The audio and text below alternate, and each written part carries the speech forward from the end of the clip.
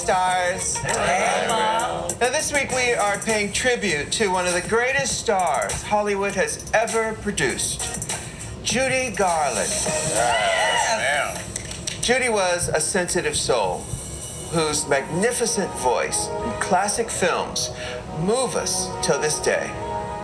Now, it's been 50 years since Judy passed away, and on the night of her funeral, in June 1969, the Stonewall riots occurred. Wow. I didn't know that correlation. I didn't know that either. Fed up with police harassment, the patrons of the Stonewall used their grief over Judy's death to rise up and fight back, and the gay liberation movement was born. Amen. Well, whenever Judy Garland pops up in anything on my TV screen, my ears always perk up. Finding out that Judy Garland's funeral happened like the night of, or, you know, because the riots were that next morning, but that the night of Stonewall was actually news to me. I don't know. Did you know that? I did know that. I did. I didn't like know a lot about it, so I had never put two and two together, this idea that the grief from her funeral had kind of inspired the fuel for the Stonewall riots. That was not something that I had heard expressed before, but I did kind of hear almost like some kind of grand queer coincidence, some kind of like dovetailing of queer grief in a way, but not that there was necessarily a connection. Right. And I mean, I guess there are people that do put those two together. Mm-hmm. RuPaul, apparently, on one of the largest queer platforms in the world, has put together for many people, queer and non-queer alike. It's just, I don't know. I was like, what? Really? That seems so reductive to me and like kind of wrong. And so I did my own research. I talked to some old queer men mm-hmm. that were at the riots, and I was like, hey, just running this by you. They don't watch Drag Race, so like they didn't even see this question coming. Mm-hmm. But I was like, what's up? Like, was this true? And the common response was that yes, this is a thing that people say was a correlation.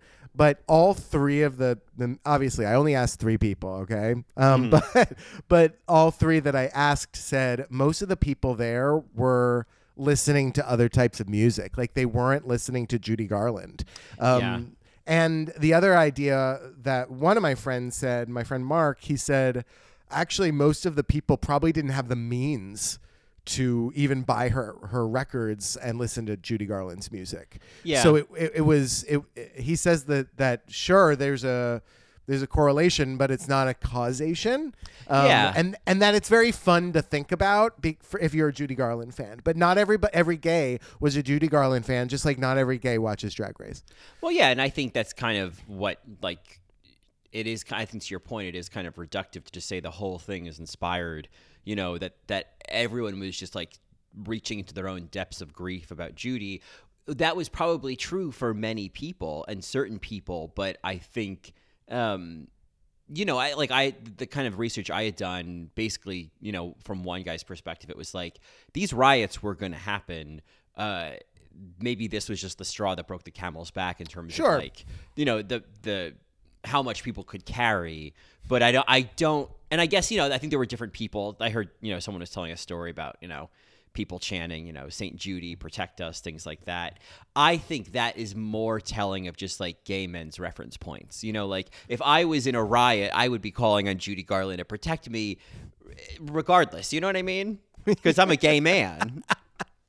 Yeah. And, you know, it's like, I don't know, with Lady Gaga, I feel like, you know, Lady Gaga has a funeral in whatever, 50 years or whatever, God forbid. 300 years, you know, who knows? Yeah. I mean, there are going to be gay people that are huge fans of Lady Gaga. And then there's going to be plenty that aren't. I just think it's not to reduce like a generation's violence to, you know, being fed up with it to just Judy Garland, I think is putting Judy on way too big of a pedestal that she might not even have wanted. I think that's exactly, I was going to say, like, I don't think she was even really looking for that pedestal. I don't think that she, I feel like Judy Garland, in terms of the gay community, it was like she was aware that she had a big gay following and she welcomed it and she had open arms about it, but Judy wasn't out there throwing the first brick. Judy had her own battles, and Exactly. Yeah, she's a sensitive soul, as we heard. Yes, she is. So why did RuPaul choose to do this? I mean, I think if you can find some kind of correlation, I think it's a way to tell a very, I don't know, inspiring story. I don't know. I also feel like it was done in a way to kind of deepen the importance of Judy Garland, as if like what she had done on her own and what she represented and what she tapped into, and as if that balance of vulnerability and strength wasn't enough. Yeah, it's like a strong arm of Stonewall into this episode, honestly. Yeah. They're like, how can we connect this to gay rights? Right, to like validate Judy as like, you don't need to make her like this intrinsic part of the gay rights movement. You can just have her be this like incredibly inspiring figure and this like raw talent. And yeah, I mean, girl, if Judy Garland was on Drag Race, she'd fucking win that shit, because I mean, I don't know if she could sew, but like she was so goddamn talented, She would certainly be a guest judge, Oh, yes. And she might, get all soupy on us. That was the best. I was just thinking she would throw an old mic cord over her shoulder like it was one of those 60s performances, and be like, oh, that was the best. Yeah. She'd have Lorna and what's his name, Michael, on either side of her. There's like this interview with her like towards the end where it's like, oh, Judy, like, I just think maybe this should have been in print, but God bless her, Whenever you say Judy, or whenever really anybody says Judy, I think of Clueless. Oh, yeah. Sure, yeah. Like, sure, like I would really shop at Judy's. This is one of those times where I let you do the line, where we let each other. Let him do the line. Okay, go for it. Yeah. All right. You have to perform now. Yeah, It's a freckle moment. Okay. Yeah. Like I waited. Like, come on. Where's the Judy line? Anyway, this Judy Garland's funeral and the Stonewall riots, dovetailing in your terms, is fabulous to think about and is really cool. I also believe in facts, and I don't think now is the time to be just saying things willy-nilly that work for our storylines, Facts are facts, America. Yeah. And aren't we, what is this, the 40th anniversary of Stonewall this year? 50th, yeah. 50th anniversary of Stonewall this year. Yeah. I think, like, let's tell that story straight, so to speak. Straight. Yeah. Let's tell it forward. Yeah. Like, let Judy be a part of it. Let that kind of be, in the energy, like in the room. Yeah, it's like, the Stonewall riots happened, and Judy Garland died the night before, and it's just like, it's just an and. It's not a like, because. Some people's anecdotes were they were feeling a lot of grief about Judy, and then this happened. Some were like, girl, I never listened to Judy. I was just fed the fuck up, And you know what? If somebody wants to think, yeah, we were fed up and Judy Garland's death helped fuel that, sure, okay, you can have that. Like, fine, that's the narrative that you want to feel. It's like, great, but don't block out everything else. Right. Exactly.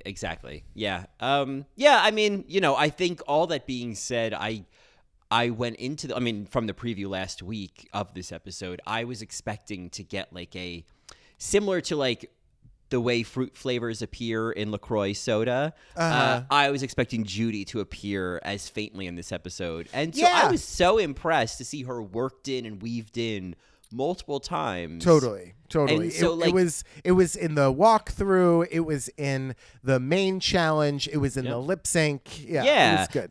And so again, I kind of feel like there was so much they could bring Judy into this that they didn't need to like make her like the figurehead of the gay rights movement. They could have just said coincidentally. Yeah, everybody knows Lady Gaga is the figurehead of the gay rights movement. Duh, right? Like Naomi Smalls, duh. Yeah, exactly.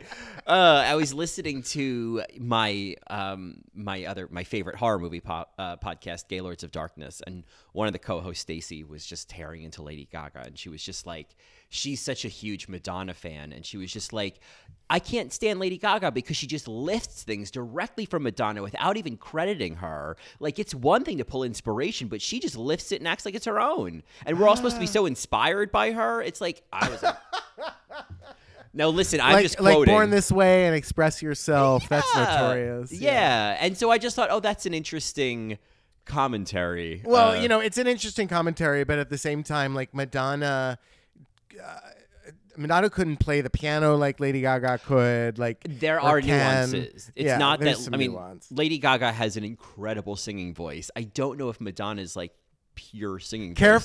Careful, Colin. We have some very important, lovely Madonna fans listening. I literally said I don't know if Madonna's voice is as strong. I don't know, but the impression I get is that Lady Gaga has a more naturally, I don't know, a natural talent for just singing. more natural singing. But like, no denying Madonna is a groundbreaking artist. Obviously. For sure. That goes without saying. I always wonder about Madonna. Sorry, just to go on to another gay Why icon not? for Why a second. Madonna, she gets so much shit for her role in Evita. I know Amanda hates Madonna in Evita, and I don't understand. I thought she did great in Evita. Is that because I've never seen Patti LuPone do it? Like, I don't know. All I've seen of Evita is the music video for Don't Cry For Me Argentina, pretty much. Oh, that's it? Oh my God. Yeah. Colin. Yeah. It's actually pretty good. It's not great, but it's pretty good. And Madonna's great in it. Yeah, no, I really want to see it. It's one of those movies that I have a lot of movies and it's like, why haven't I seen this? I should totally see this so that I know how to make a reference to it. Yeah. And and I've actually never seen any of Evita. So Patti Wow. LuPone. Yeah. Wow. I've been avoiding Evita. It's like Cherishing Valerie, avoiding Evita. Avoiding Evita. It's gonna be my next series and In the Details where I talk about all the things I don't know about Evita. Anyway. Wow. Okay, so Lady Gaga and Madonna stans are fighting, and Judy Garland stans and gay activists are fighting too. So yeah, we have started a riot here on All Right Mary, inspired by Judy Garland. Just like I don't know who threw the first brick, but wasn't me. It was Naomi Smalls, duh. Naomi Smalls, duh. Manila went home, duh. Duh. She started it. Naomi Smalls, duh. Naomi Smalls, duh. I love that. Well, with that, actually, let's jump into this episode where we talk about Naomi Smalls, duh, and Manila, and tell our Marys what they're listening to. Well, they're, of course, listening to another episode of All Right Mary, duh.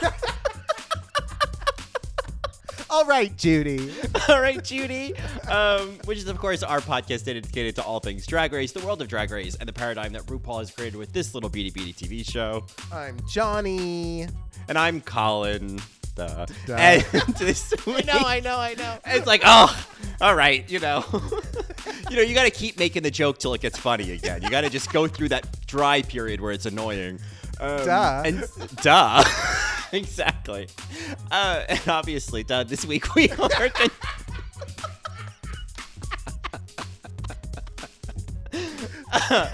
this is going to be a long episode. We are continuing our All Stars 4 recap. Duh. All right, we're done. We're in the desert now. Keep walking, Jesus. Keep walking. Not Jesus, the Jews. Jesus wasn't there yet. Duh. Duh. It was just Moses. Duh.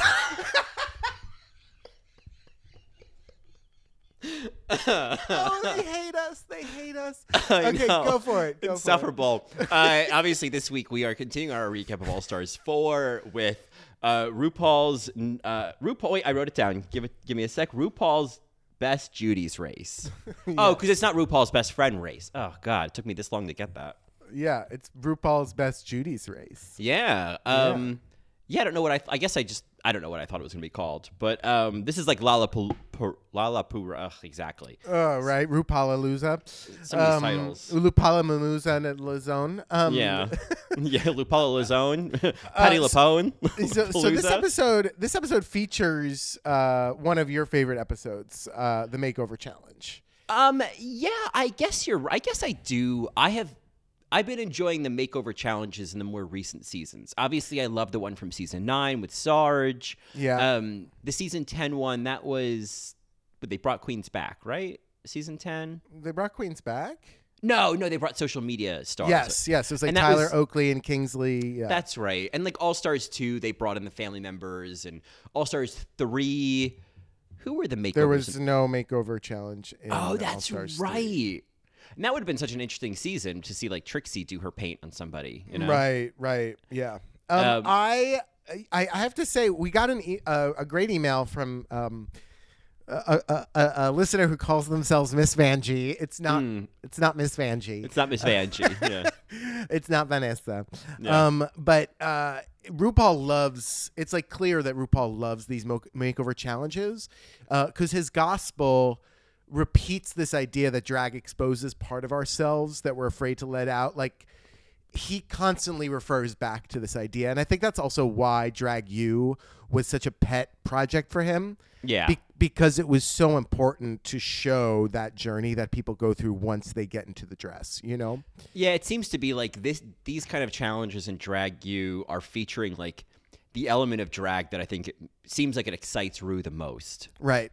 You know, Yeah. like these are the things that he likes to do and see and talk about and explore with drag. Yeah, and he can talk about the inner saboteur, and he can talk about, you know, being funny and being silly and saying the wrong thing, and accessing a part of yourself that you are unable to access in quote unquote normal clothes. Yeah, and I think, you know, especially in these later seasons when you have contestants who are game and are excited or not Right. dealing with any kind of gender panic, I think Yeah, that's what Vanjie was saying in the email. It was brilliant. Yeah, that I think that like what's great about that is that we get the makeovers are not just kind of seeing these people being put into, you know, tits and tights and paint, but like what they turn into. Like we saw what Michael, Manila's husband, like who he turned into. Like I think he just came to life in drag.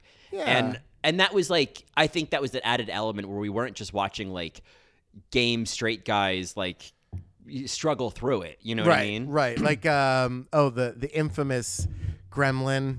Yes. Jocelyn Fox's. Yeah. Yeah, the one female gremlin. The one yeah. female Gremlin. Yeah.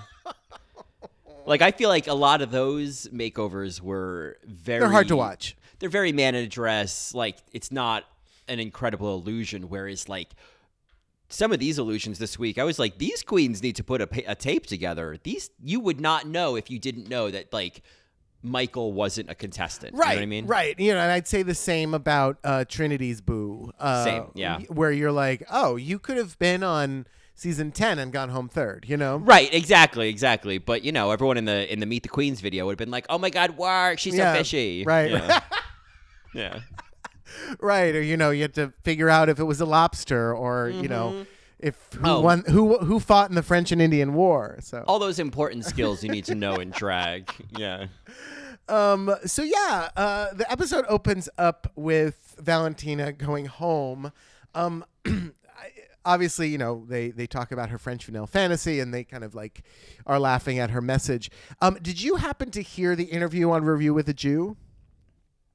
No, I meant to watch that because I know Valentina like spilled the tea on like stuff that like they weren't able to do. It's great. It's great. I'll fill you in. She is so sweet and so cute. It's so interesting that when you finally get to see these girls not on the show, you're like, oh, right. It's a character in a character in a character. You know, it's fabulous. It's like a Russian nesting doll. Yeah, exactly. It's a Sasha Velour nesting doll.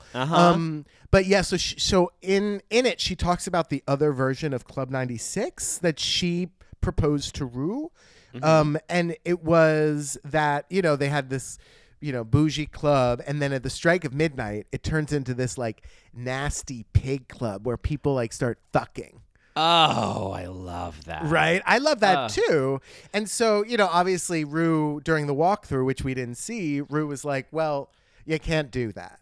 Right. Would they like reverse the 96 to 69? Exactly. That's midnight? exactly Yeah. right. Yes, that's exactly right. I mean, I love, and I feel like there's ways that could have been done to bring in just enough kink and fetish, you know, without upsetting VH1. Like, I think there's a way that could have worked. But There's I think a way it could have worked, but I doubt that they had the time and finesse possibly to do it. You know, I don't think this is on RuPaul.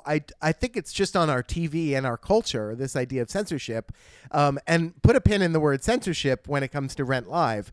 But also the idea of just gay representation on TV. There's something, a part of me that, like, do we really want to let out the secret that we're having really hot public sex weekly, sometimes nightly? Like, part of me is like, well, that's ours. Like, let's keep that as deviant as possible, you know? I hear what you're saying. I think, you know, it's funny you mention that because I feel like there have been obviously a couple examples recently where it feels like I agree with you in general. I kind of like keeping it to ourselves, but I also am finding that there's nowhere to there's nowhere to go. Like I guess what I'm trying to say is like the Tumblr porn ban, for example. Granted, that wasn't just a queer thing that was across the board, but it all kind of it's spilling over into the gay apps. There's now new guidelines on Scruff and Grindr about like what kind of pictures you can show. You know, like they don't allow nudity on these apps, but you can't show. At one point, they almost were banning like any pictures showing you being affectionate, but now they've backed off on that, but like jock straps, bathing suits, things like that, because of App Store guidelines, because the App Stores will kick them out. And so, like, I agree with you. Like, can't we have our own thing? But it's like, I remember being on Manhunt, you know, on desktop back in the day, and it's like someone's main picture is just their big smiling asshole. You know what I mean? Yeah. But now it's like the same activities, the same kind of mating ritual has to conform to like these regulations. And it's like I want to, I mean, there are obviously lots of sex sites that, you know, don't have apps or that aren't in the App Store and you can post whatever you want. But I think I would rather, kind of to your point, I'd rather be able to have these apps and have these pictures be whatever we want them to be.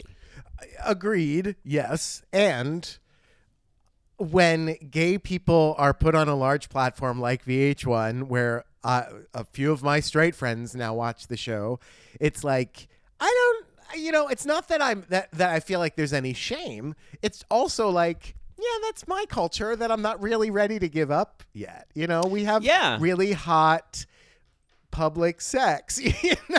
Sure. Or just like, you know, the idea of like, if they were going to have a club that was going to feature certain, you know, kinks or piggy stuff or raunch or whatever, like, I don't want to have to explain it to anybody. You know what I mean? Right. Absolutely. I think that's even really worse. My point. I think that's probably a better point than what I'm making, is this idea that like we have to put it on and then we'd have to defend it. And that's, right. I don't want to have to walk my straight friends through that.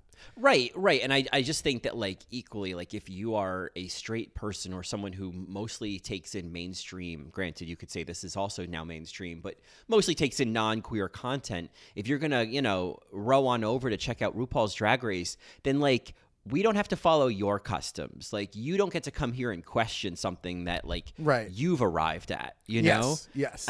Like, let this be an opportunity to learn about it. Because, I mean, I think there's a lot of straight people out there that would love to learn about what kind of kinky, raunchy shit they could be getting up to. I agreed. There's no question in my mind about that. But I also know that, you know, my friend's 4-year-old daughter also watches Drag Race and cried when Farrah went home. You know, it's like, okay. And that, I mean, I feel like, that's their decision. Yes. You know. Oh, absolutely. And I don't want to have to defend that or Drag Race to my friend who had to explain it to their 4-year-old daughter. You know what I mean? Yeah. I obviously just explain it to them because you're letting them watch it. But it won't take long. But it's not that crazy. And if you start, I mean, and also it's like context, like how much kids, I mean, if you're going to let your kid watch RuPaul's Drag Race, then that's on you, mama. And you're going to have to take on whatever that show is presenting for a much older audience, you know? Yeah. And I know that there are people that at VH1 at least and World of Wonder that are like, we're going to avoid all of that. We're going to keep this a family friendly-ish show, you know? It keeps the advertisers happy, certainly. Yes, exactly. So, you know, teach a man to fish, and there's no iron team. Half a dozen, one or the other. Exactly. I'm just Is that kind of your like, Ellen?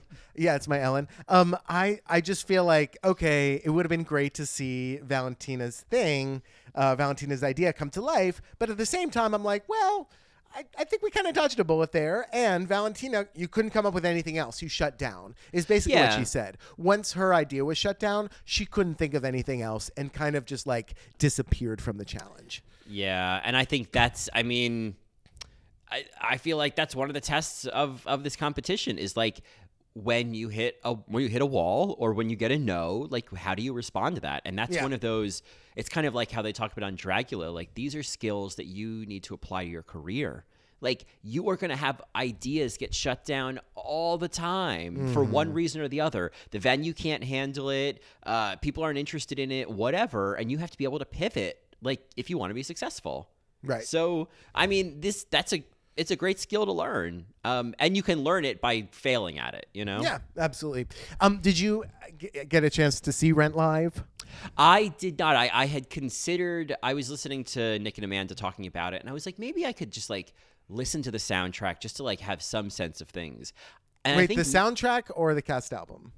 I mean, girl, like I need to listen to Rent. Like this is how much I guess what I'm saying is I have not thought that's like deeply into the nuances because I haven't listened to any of it. So either or. Oh, okay.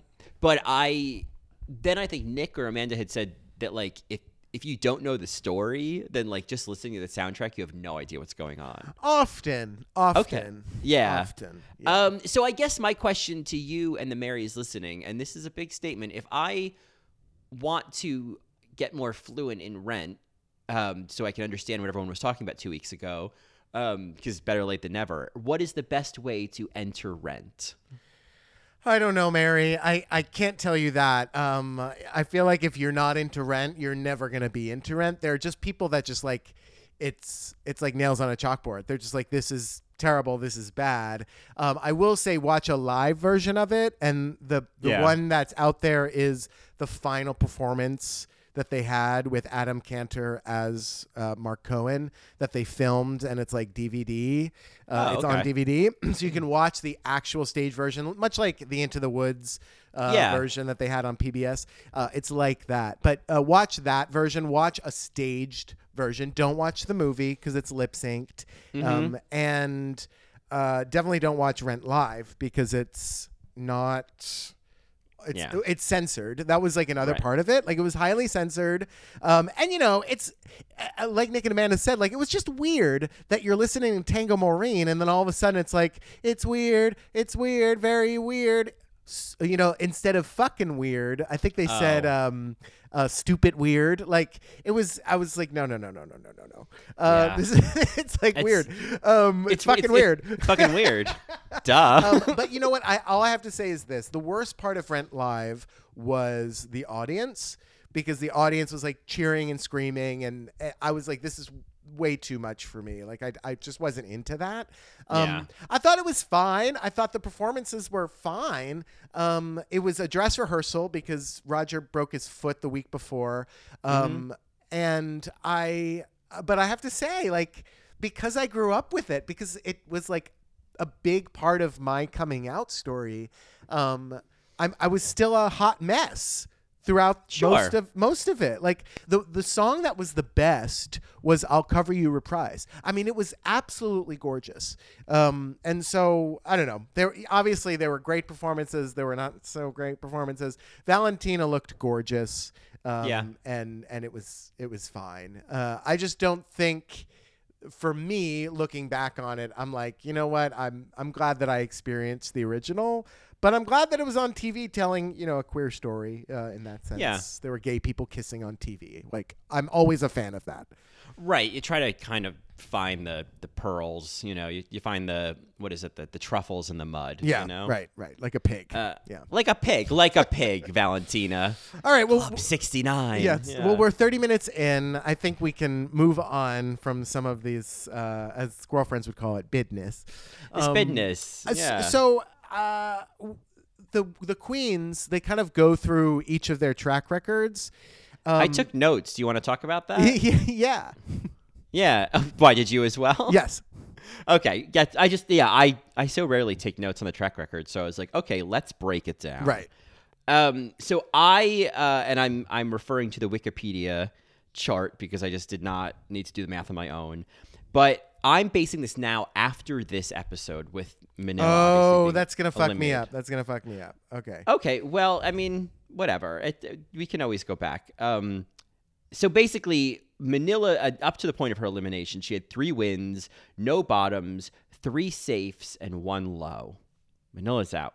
So who's left? We've got Monet. She's got 3 wins, 2 bottoms, 1 low, and 3 safes. Trinity's got 3 wins as well. She's only got 1 bottom, and she's got 4 safes. I have Monet only having 1 bottom. I think that she had... And even in the episode, she said 1 bottom.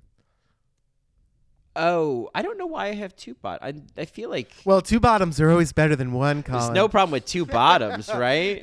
If you're the top, it's always Right? better to have 2 bottoms. Yeah, it's like playing whack-a-mole, you know? You go to that one, go to that one, go to that one, go to that one.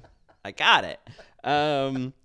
So, in any event, I don't remember. I don't want to go back and check. So, Monique has 2 wins. She has 1, maybe 2 bottoms if you count her being in the bottom 4 for the roast. And Yep. she has 4 safes. Okay.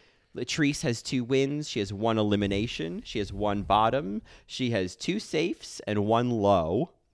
And Naomi has 1 win, 2 bottoms, 4 highs, which is interesting. I think that's very... 3 highs, excuse me, and 2 safes. She's the only queen, according to the Wikipedia chart, who has highs but not tops. Mm-hmm.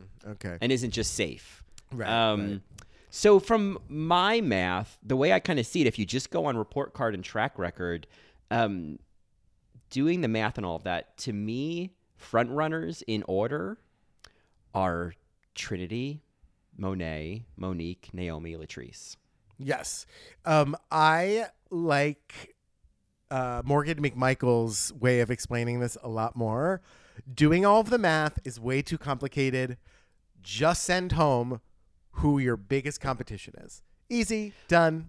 It's just so much easier to think about it. Now, that is... Well, I'm sorry to have wasted your time. Well, it's also the second time they brought up Manila's track record. If we're thinking about like Easter eggs, anybody can go home next, kind of like setting the audience up, with an Act 1 gun, like, well, anybody could go. Yeah, playing fair versus playing to win. This is the ideas of Survivor certainly come into play here. When contestants on Survivor send home the best player, it's considered a badass move. And nobody is like hating on them. They're like, all right, well, you got rid of the best player. You don't want to be the best player on Survivor because it puts a big target on your back. So if the game of All Stars changes in the future because of this cutthroat style of playing, you might not want to do well all the time in the challenges. You might want to just be safe so that you don't have a big target on your back. Well, I think these were kind of all of the dynamics that were kind of intended for All Stars 2 and All Stars 3. You're right. And they weren't because everyone was doing the math and they were doing report card. Well, and they were afraid of the fan base. Let's just call a spade a spade. Like, they were afraid of the fan base. And maybe Alaska would eliminate someone for a rhinestone tank top or keep someone for a rhinestone tank top. But, like, in general, people were being mindful of, like, how this is going to get received. And, I mean, I think Naomi's choice this week, just to kind of jump the boom boom gun and go to that moment, for a couple of reasons. The more I thought about it, I was like, well, from the Morgan McMichael's standpoint, she's the strongest competition. She was the one who was probably going to win. Get her out of there. And if you were just basing it on this challenge, Manila was the clear bottom. Yeah, she was. So I mean, like, certainly when it came down to Latrice and Manila, I mean, it's like, I mean, I don't know. I think that's a hard decision, but I think at that point in the game, especially Naomi, knew that, like, she had no chance against Manila. Yeah, and I mean, I'm going to push back just a little bit. There are arguments to say that Latrice didn't do as well as Manila, but we can get there when we get to there to discuss that nuance. But I thought, I don't know. I thought it was it was a really smart move by Naomi in the long run, in the sense that, yeah, she's eliminating competition. It's also very memorable. Okay, it's savage, it's cutthroat, it changes the game. There's logic to it, and if I may, it's notorious. B.I.G. Oh, of course. There it is. There it is. It took too long. It wasn't a good joke. It wasn't a good joke. I had faith that you would get there. Faith Evans. Faith Evans? Okay. Okay. All right. Yeah. I like it when you call me Big Papa, Colin. I was waiting for you to pock that pun. Oh, Jesus. That was bad. Terrible. Duh. Yeah, terrible. Duh. All right, Mary. All right, Mary. So moving on. We find out the challenge. I did love that nuance. I think we were both kind of joking about it when Monet is like, "Oh, it's going to be about Judy Garland," and then Trinity's like, "I mean, obviously, Judy Garland." Right. Like at this point, dude. Yeah. So. Yeah, I mean, I was obviously thrilled to see all of the Judy. I love that print of Dorothy and the poppies. Yes. I kind of think I need to get that. Like, Yes. It's just great. And so I was also impressed by like some of the like obscure references that Rue had packed into the video message. Oh, sure. You know, whenever they make like a Wizard of Oz reference about Judy, it's like, okay, well, duh. Right. But like throwing it, I could go on singing reference. Like, okay, Rue. Yeah. You know? No, Rue got it, or Rue's writers got it. I love when she says, "Hey, all stars," and then Trinity, did you catch this? She goes, "Hey, Mom." No, I did not. Hey, Mom. It was the same mood as in Mommy Dearest when Christina goes, "Hi, Daddy," when she goes to meet him in the Ugh. Hey, Mom. Hey, Mom. The note I took was that like Rue is showing up in his pajamas, not pajamas. Oh, pajamas. These are pajamas with a Y. Yes. They look super comfortable. This suit looks super comfortable, but it is giving me like I'm going to bed early realness. Did you notice when they called out the best Judys that this is I don't know if this was in response to season 10 or whatever, but like all of them were crossed racial lines. I didn't. I mean, I had noticed that in that like I know in certain ways, but I hadn't kind of put it together as like an intentional thing. But yeah, I mean, what do you think that's about? I don't know. To me, that seems very deliberate because of what happened on season 10. And there was, some buffoonery with Eureka and. Oh, right. With Aquaria and the idea that like Kingsley would be harder because he was black. Yeah. Right. Yeah, I mean, maybe because I guess it's kind of like they don't seem like random choices. I guess. I mean, you say best Judy, and it's like two of them are their husbands. It's like, yeah. I mean, not that they can't be your best. It'd be the ideal in my mind is that your husband, your boyfriend's your best Judy. But like,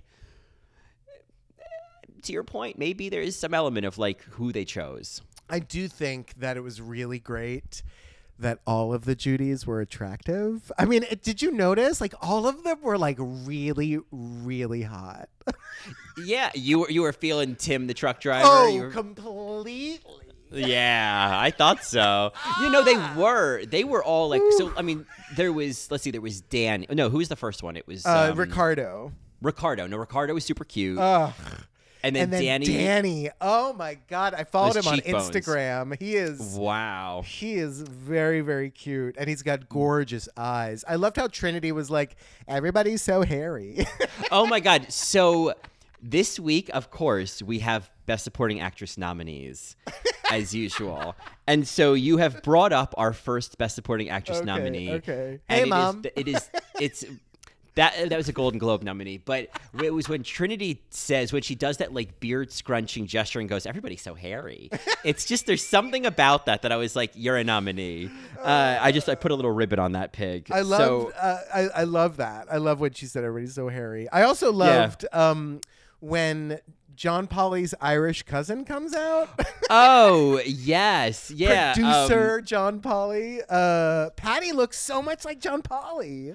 And he was giving like John Polly energy. Like I was like, oh, you're TV girl. You're ready for this. You've been practicing with Bob. Yeah. Right. Yeah. Patty was great TV. I mean, honestly, all of these like best, like seeing their best Judy's again moments, like they got me, gal. They got you? Oh my God. Because what it reminds me of is one of my favorite Project Runway moments is in season 8, which is the Mondo season. Oh, the best season. And Gretchen and oh my God. And what's her name? There's the one that I love. I can't think of her name now. Well, I must not love her that much. I'm rewatching Anya Anyang Chi's season right now. Oh, I think that's 7. 9? No, it's 9. later. That's 9. It's later, yeah. But in season 8, which is obviously like such a good season, somewhere around this point when there's like the top 6, top 7, they have their family members come to like do a design challenge for them, and it is an incredible like sequence of television. Everyone is so tired and they just are crying, and like the one like Gretchen, who is kind of like the one everybody kind of hates. Gretchen. I think her mom shows up and Gretchen is just open mouthed sobbing when she sees her mother. It's like perfect. It's so good. Barry's who's seen Project Runway season 8, the families episode. It's just like this. It's so good. Anyway. Fabulous. We get Tim, Latrice's Judy. We get Leo, Trinity's boyfriend. It's interesting how she recoiled when she said, "It's my boyfriend." Like boyfriend. It was like she had never called him her boyfriend before. Yeah. It was like, oh, I've never had to say this out loud before. Yeah. And then we get beautiful Michael. Oh my God. And Michael was such a goose this episode. He was a goose. Yeah. He spoiler alert, he is a Best Supporting Actress nominee this week. Well, I made the only GIF I made from this week features Michael. All right, so we're gonna Michael. Congratulations, Michael. We'll get there. Do they know the sizes of the other outfits? Like, how did planning coming into this challenge work? Oh, I see what you're saying. Is like if they didn't know who the guests were going to be, how did they? I mean, like because Trinity is just like, oh, okay, we're wearing this, and she just pulls it. Yeah, sure. I mean, Monet does the same thing. Yeah. I don't know. I mean, that would be. Hopefully, Monet Expose gets into it. Of like, I think they knew.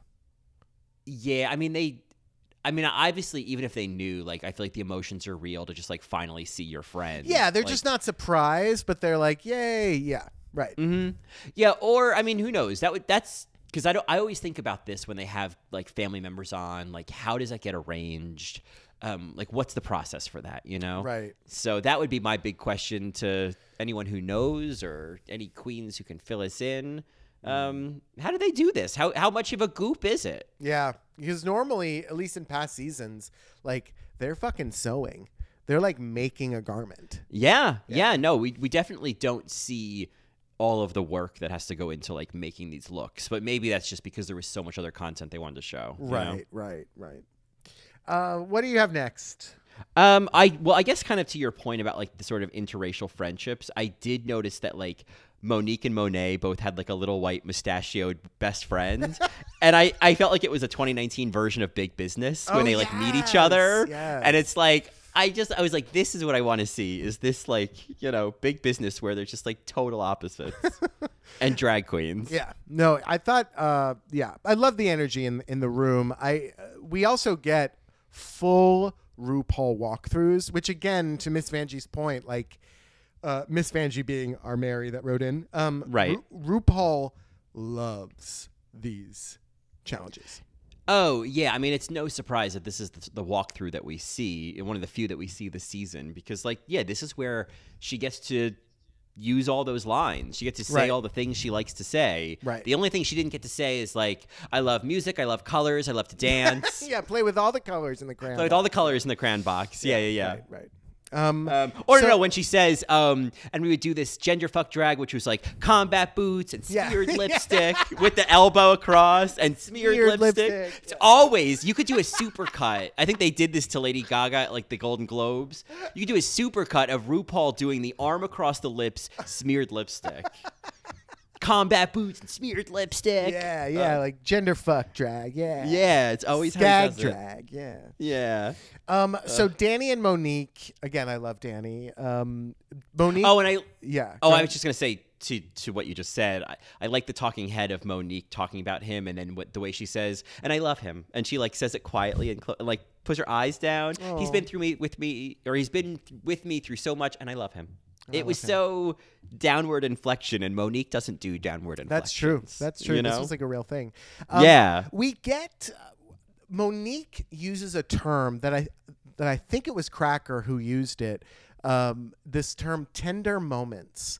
And it's something I guess contestants strive for with RuPaul because it's a good sign. It's a good thing. It's positive. It's like a real thing that gets captured on camera. You want to have a tender moment with RuPaul because all the other moments with RuPaul are not tender.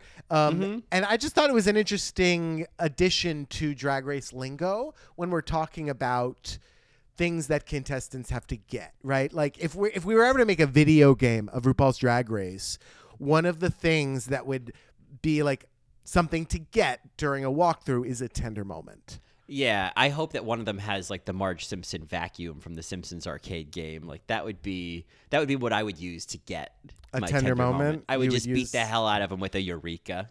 No pun intended. Because she was desperate for a tender moment. God. So I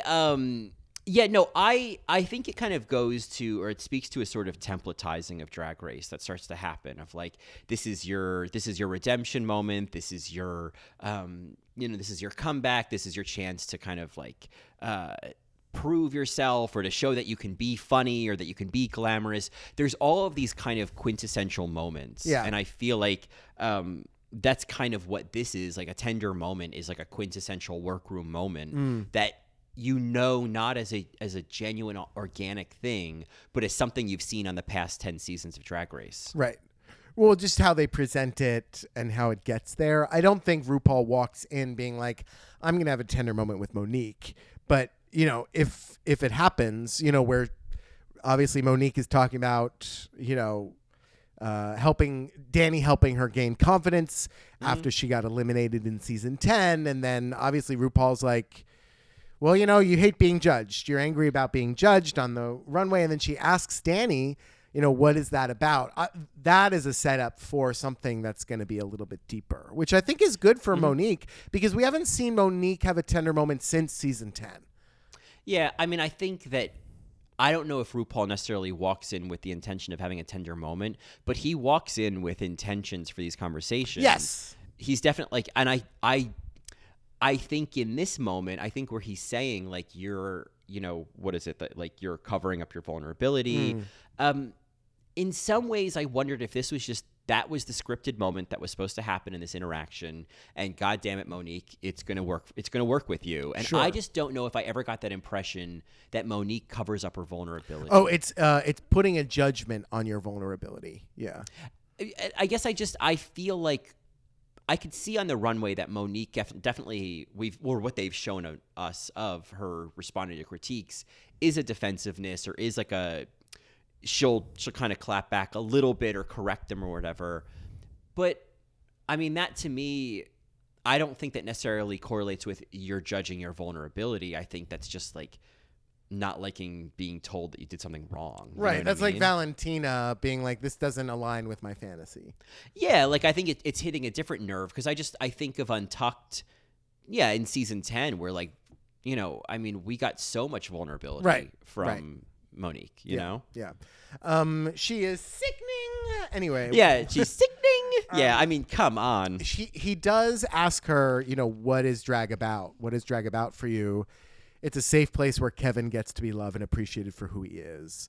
Again, these are conversations that we've heard before as Drag Race fans and especially Drag Race podcasters, but the new audiences haven't heard these conversations yet, so it's important that they're had. Yeah, and it was I appreciated a lot of like what Rue was saying in the conversation of like by you kind of showing that it's possible to create that space and to create that platform to be loved and appreciated, or to, just that you have the power to create, like you inspire other people to do the same. I love all of those statements, but I know that and Michelle has done this with Rue on What's the Tea of like, okay, girl, you need to give me some like literals here. You need to get off of the bumper sticker and get behind the wheel of the car and tell me where we're going. How? Yeah. Give me the how. Like, give me some steps, because all that sounds good and feels good to say, but like, for example, like as someone who doesn't do drag, I'll use myself for example, right? I don't do drag. What would be a way in which I, as someone who, whatever, as I said, doesn't do drag, can access that same energy, that same experience, that same sense of like unlocking something? How would somebody like me be able to do that? Well, I'll tell you. And RuPaul says it in this episode. She says, please say the wrong thing and please act like a fool. That's how you do it, Colin. That's how you do it. Yeah, I mean, and everybody was like, I'm so mad about Judy Garland. I'm going to go riot. Give me that brick. Sure, yeah, I think that also sounds like good advice, but like with context, right? It's great advice on this television show for sure. Mm-hmm. For sure. Well, I mean, wasn't it Candy Ho who said that she was going to untuck, act a fool, and go crazy? Yeah. Right. So you have to do it with. I think actually Naomi is probably one of the best queens to give that advice, because completely. Because I think that she's so thoughtful about like what she's trying to do, that like she knows how to maintain like the container of order she knows how to put something on the runway that still looks thought out while still having a sense of volatility. You know what I mean? There's this great storyline going on with Naomi, how she was just kind of invisible for most of this season, and then after that lip sync against Gia Gunn just kind of started to emerge, and then was in the bottom last week, but did really, really well. And now she's getting advice from RuPaul to say the wrong thing, act like a fool. And then she wins this challenge because she takes a risk. She wins the lip sync because she acts kind of like a fool. And then sends fucking Manila home, which is quote unquote the wrong thing. Yep. They are constructing all of this. It would not surprise me at all if like the producers were coaching Naomi through this storyline.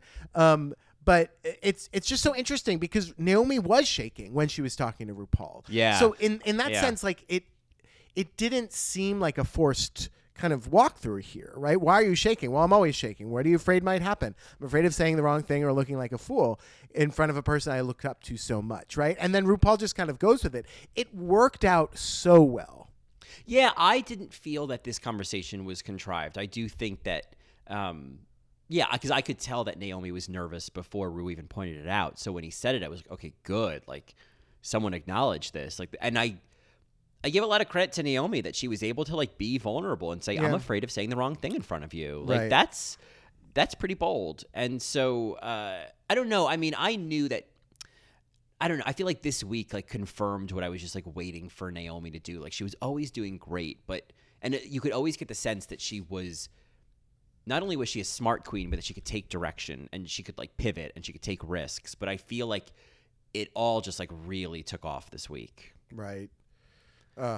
Good for her, right? Good for her. Yeah. She's oof. I mean, she's getting so much hate right now, and like how can it even touch her?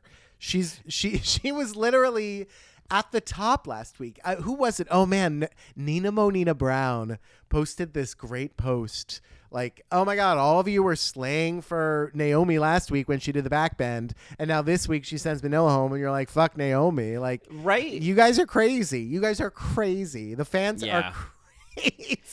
Really. I mean, I feel like, and I've had this conversation with other people, and you and I have talked about this, but I have not done my cross-referencing to a lot of other fandoms, but this, I would love to like really, maybe not here obviously, but like really have a deep dive discussion into like what are the nuances of this fandom and why has it happened and why do people respond like this and like what is this really showing us? You know what I mean? Because like obviously this isn't just about Drag Race. It's not just about a TV show. It's not just about queens, putting looks together and like trying to win $100,000. Like, this is obviously hitting a deeper nerve to react so strongly. Right. And I think it would just be really interesting to really dig into that and really figure out what else this is telling us about people. Yeah, I mean, we've started to, obviously the easiest answer is that they're queer people rooting for their people that they see in themselves, you know,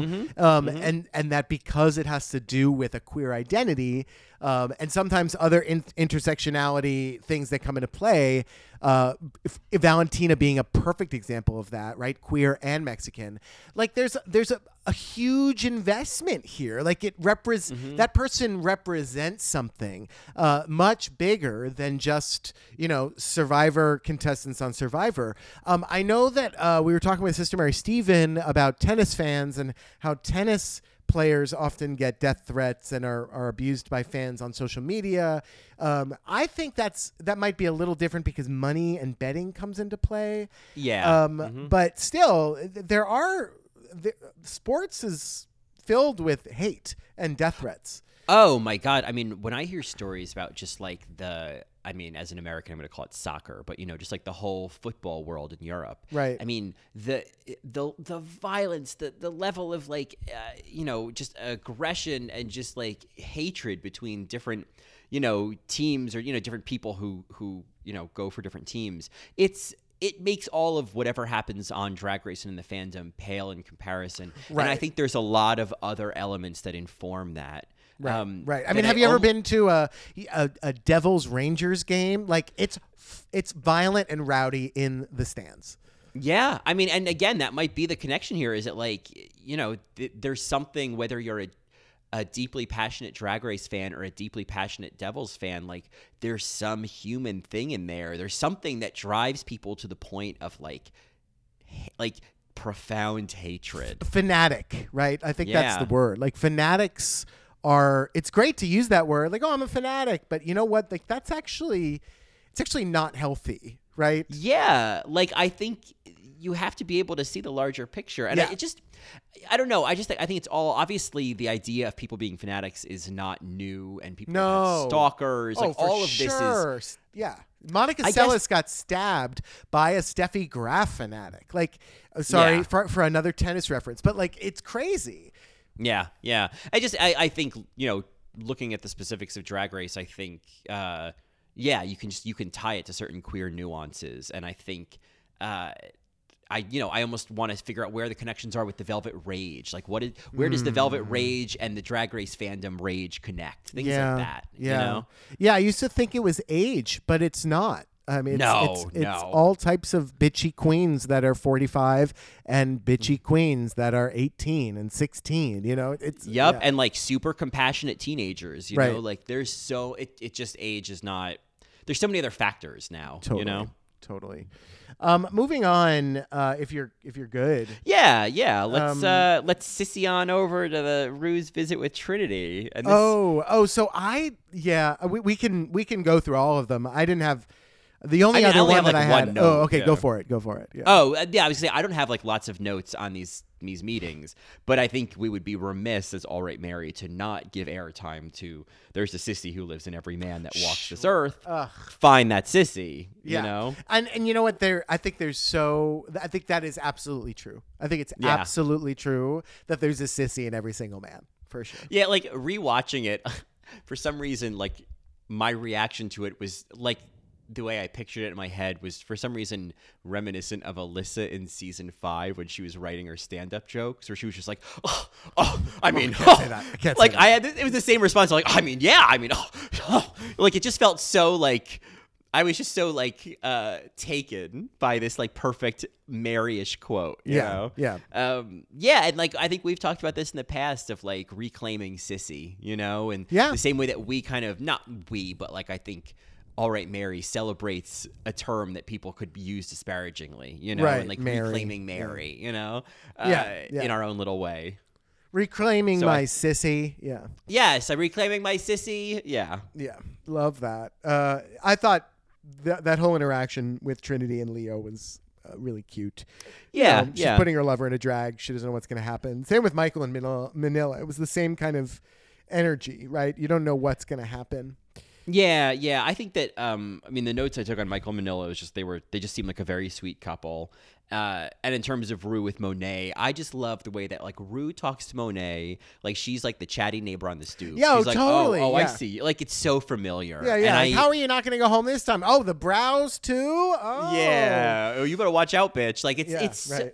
and I think it kind of just speaks to like how disarming Monet is and just Totally. how charming she is. Totally. You know. Yeah. Oh, completely. That's why she's going to go to the top, Mary. I mean, she's a front runner. I want to talk about Latrice and Tim. Obviously, this was another kind of like Mary moment here. All right, Mary moment where RuPaul gets emotional talking about Dorothy and the Poppies. I will recommend to any of our Marys that if you haven't listened to our Wizard of Oz episode or the What's the Tea episode, the idea of the Poppies is incredibly queer. And it's built into many people's experiences, especially with addiction. But there is one that is very queer because so many queer people go through a bout of depression when their paradigm starts to change, right? Because there's a cognitive dissonance that is really hard to deal with. And so sometimes people are just paralyzed. And this idea of get your ass up, I'm here to remind you of who you are.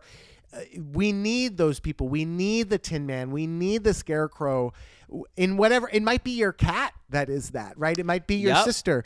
There's in every single queer person's life, there is that person. In most, I should say. I just want to bring in another song here that I think is a really, really great queer song that reminds me of the Poppies. You've seen Frozen, Colin, right?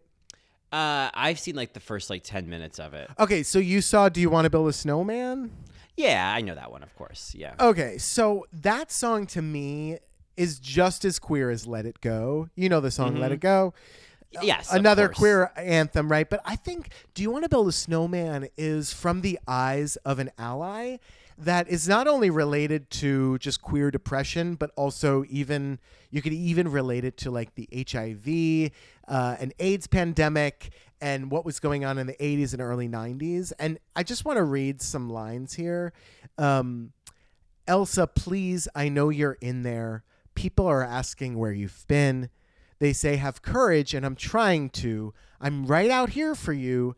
Just let me in. We only have each other. It's just you and me. What are we going to do? Do you want to build a snowman?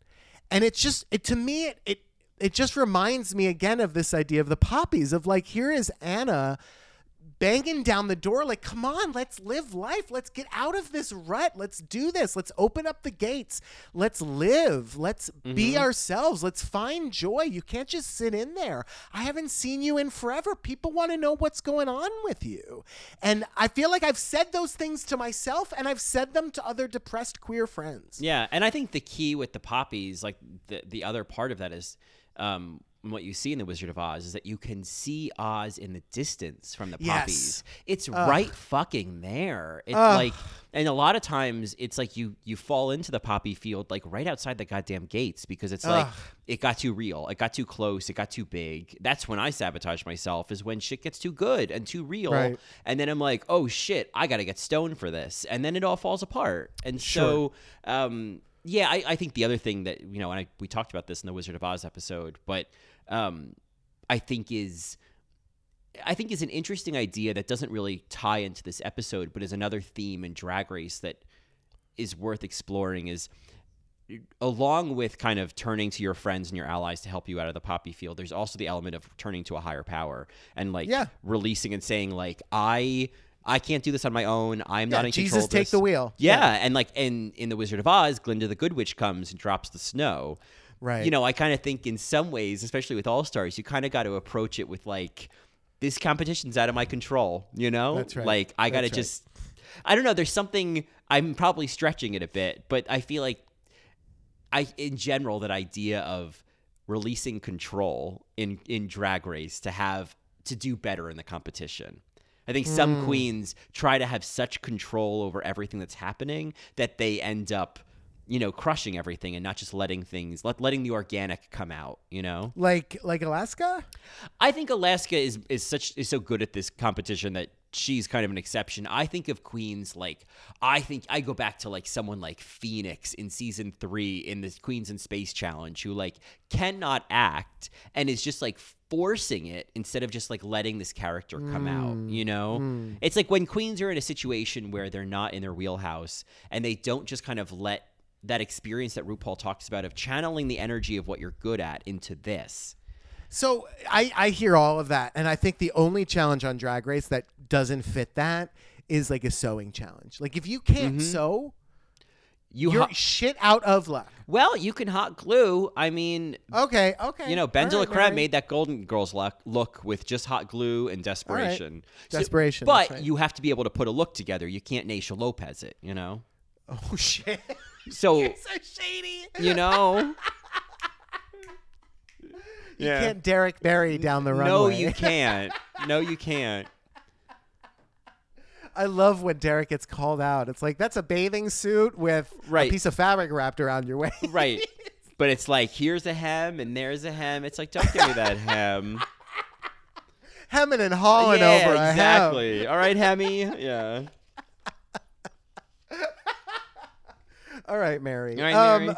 Okay, well, just yes, I go should ahead, also go ahead. mention in this Rue Latrice visit, we have 2 Best Supporting Actress nominees on the boards. First is when Tim is telling the story about like what they've been through, and Latrice is just stoically standing there and welling up and just letting the tears fall. I loved it. Yeah, It- that's fabulous.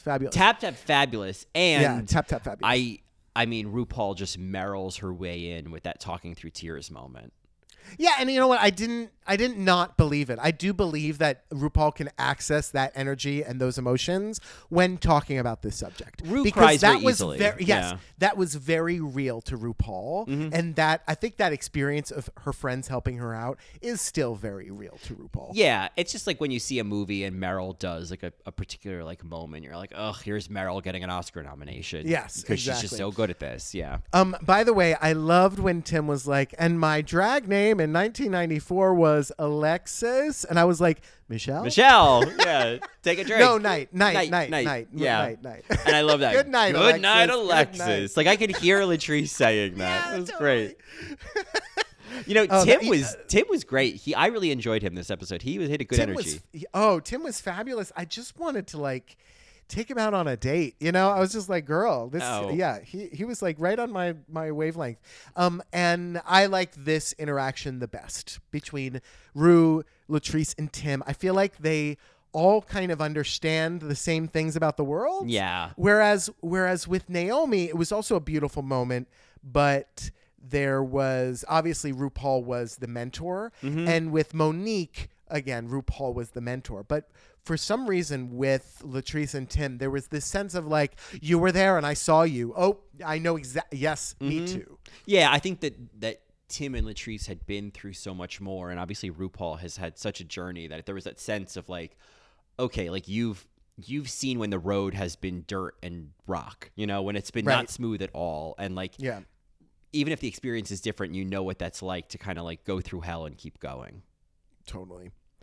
Are you ready to move on? Yeah, I mean, my next note, because we move on to the Elimination Day workroom, is that we get to see Patty in pigtails, and I called him Pippi Brow Blocking.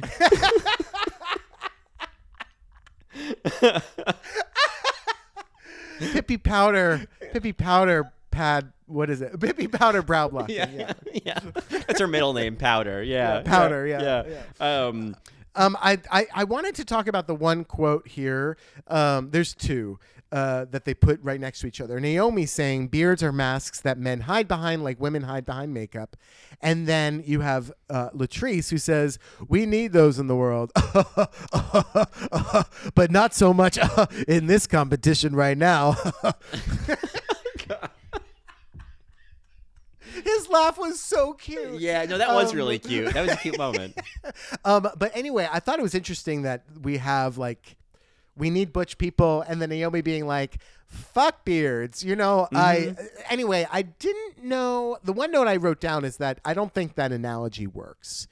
Beards with makeup. I think makeup is so much more than why and where men wear beards. Yeah, it's an interesting idea. I wonder because I unfortunately am not able to like grow like a good beard, so I don't try. Like I can do a stubble, I can do like a 3-day growth, and then that's it. Like I know my wheelhouse.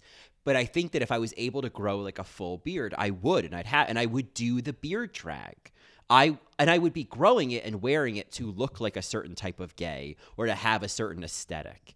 And so I wonder if my opinion on this idea would be different if I was able to access that kind of drag. You know what I mean? And so, and I don't wear makeup either. And so I don't necessarily know if I think that makeup and beards are kind of being used the same way, but I absolutely think that beards are a form of drag. I mean, oh, completely. Oh, yeah. Yeah.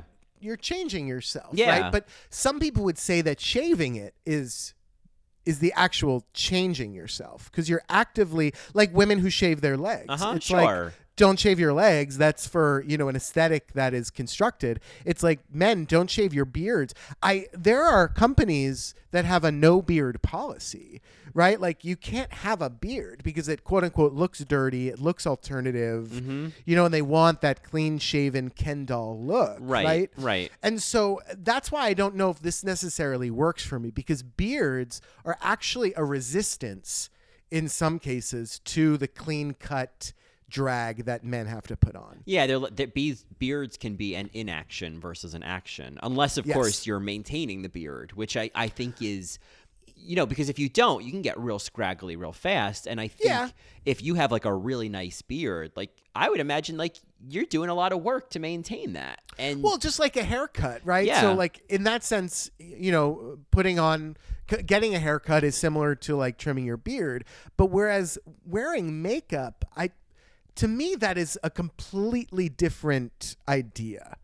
Yeah, I think it's I would love. Actually, I would love to talk to a drag queen who also has facial hair. Oh my God, Queen Robert! We have to get Queen Robert on. Oh my God, I Grizzly love Kiki. Queen Robert. Yeah. Oh no, not Oh. Grizzly Kiki Robert. There's a drag queen named Queen Robert. Oh, because doesn't Daniel or Robert have some facial hair? They don't have facial hair. Mandela effect. I could swear I saw some kind of little goatee situation once. Oh, maybe. I mean, whether it's a bearded queen or a queen who, when they're not doing drag regularly, like lets their facial hair grow in and does that kind of like beard drag, that boy drag. Yeah. I'd love to kind of get that perspective.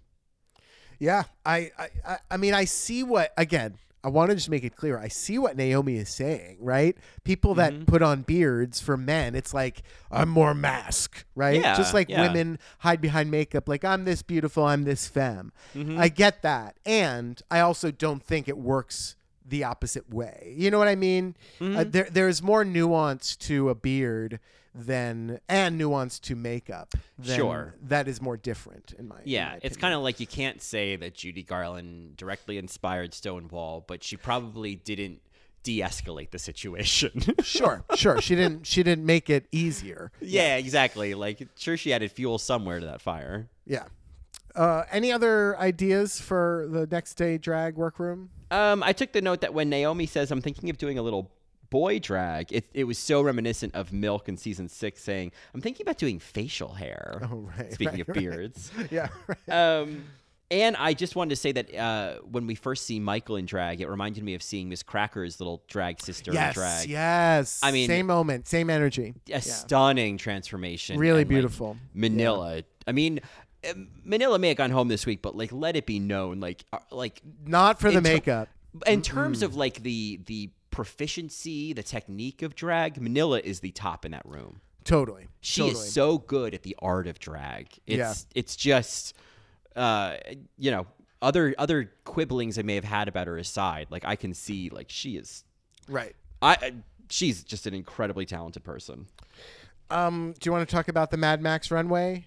Yes. I mean, yes, it was, I had Rue as the Interior Illusions Lounge for Drag Race Jupiter, but she was also giving me like Mad Max. Yeah. She was giving me, like Wrinkle in Time realness. Yes. Like,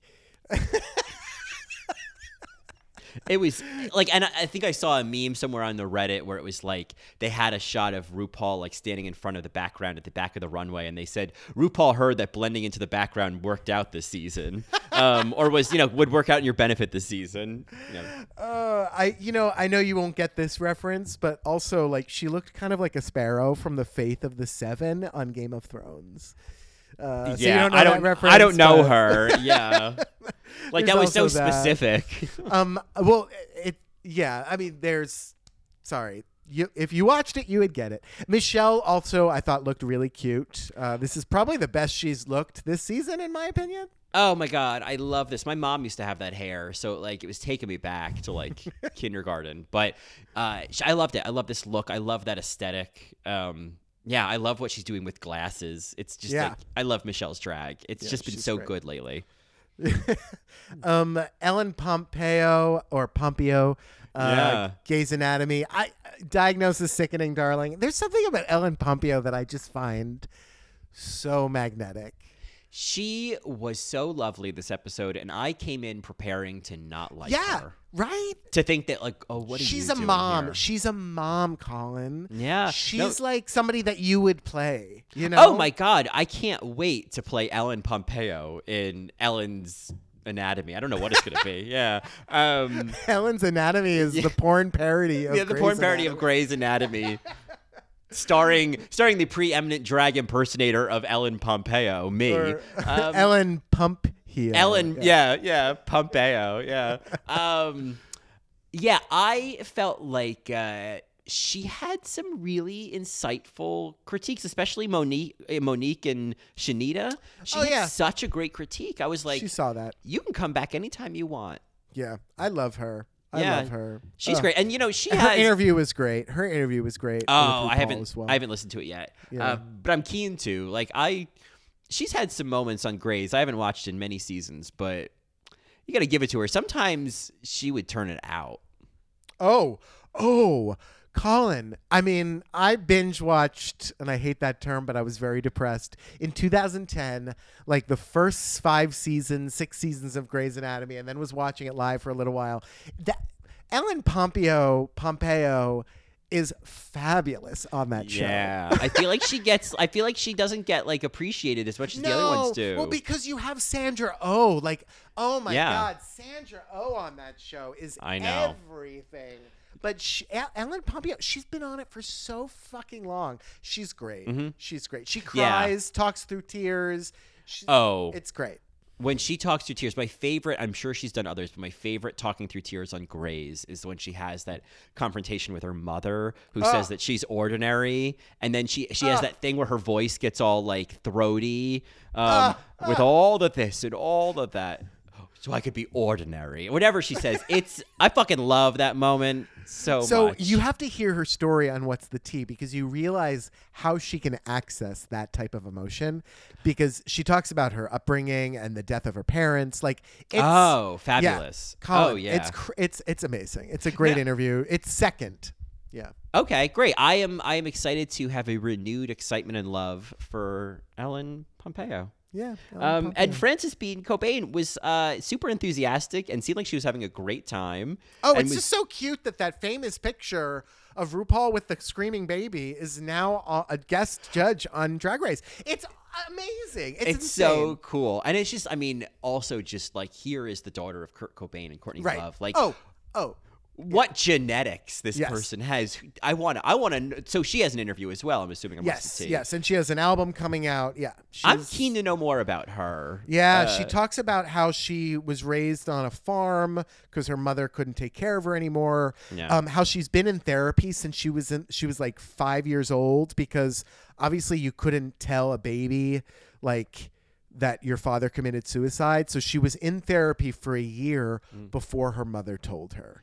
Or it was that your mother conspired to kill him. No, I'm just kidding. No. I'm kidding. It's a joke. Okay. It's a It's an old All Right Mary reference. We talked about this years ago. Amanda chimed in. I know. It's like... Do not write me letters. It's like Judy Garland starting the Stonewall Exactly. riots. It's one of those stories that gets thrown around, and maybe it's true. But yeah, she's like... Judy Garland came back from the grave and said, "Somewhere over the rainbow," and then smashed a brick through the window. It was Exactly. amazing. If happy little bluebirds can, then why can't I? Smash. There's no place like home. Yeah, there's no place like homos. Give me my red shoes back. Yeah, right. Oh man, Dorothy, she really. Thanks, Judy. Thanks for coming back from the dead to start Stonewall. Judy. All right, so let's talk about this Judy mashup. So for me, it was hard to tell who did what and how they did because it was so edited, and it seemed like the judges. In retrospect, the judges put some stock into it when judging. And as I was watching it, though, I thought it was one of those like doesn't really count challenges, like the viral video thing from season 10. We didn't even see this rehearsed. And so I guess when I think back on it, the one that is most memorable is Monet and Patty. Otherwise, everybody else is kind of like, what did they do? But it was so edited. It was so quick. And they all were dressed the same, and in some cases painted the same. Like, it was so hard to tell the difference. Yeah. And I felt like ultimately, and I think there was even a critique at one point where like these queens were being judged on their partners, and it's like you can't judge someone who's not a drag queen for not doing perfect drag. Like you can't put so much stock in that variable that like is impossible. And it's like Patty clearly has some performance completely experience. Patty outshined Monet. Like it was I don't know if it was the Patty. makeup or what. Patty, when do I leave? I'm going to be an auntie. I'm going to be on season 12. Yeah. I do want to just point out that the person who composed My Best Judy is named David Benjamin Steinberg. He did the music, like the extra music for Dancing Queen with Alyssa. Oh, fun. He also composed the theme for Drag Tots. Okay. He did the music for the Mapplethorpe documentary. He did the music for Carrie Fisher's Wishful Thinking. He also did external music for Jamal Sims' When the Beat Drops. Wow. Yeah. He's just like the queer composer. Exactly. And like, I want to date him. Yeah. So. I mean, Steinberg. That's good. That's good. Oh, he's a Steinberg. And he's working. I love it, Joe. He's working. And he's working. And he's working. Well, yeah. I mean, between him and who was the other guy, the other musical guy you wanted to fuck? That producer? Any of them? All of them? All of them? Not Lucian Piani. No, the one from the second episode. Oh, and I forgot his name already. But he was. Yeah, there was something like very like I want to have sex with you. About him. Yeah. Totally. Even Adam Lambert, I wouldn't kick him out. But I mean, good, you can have him.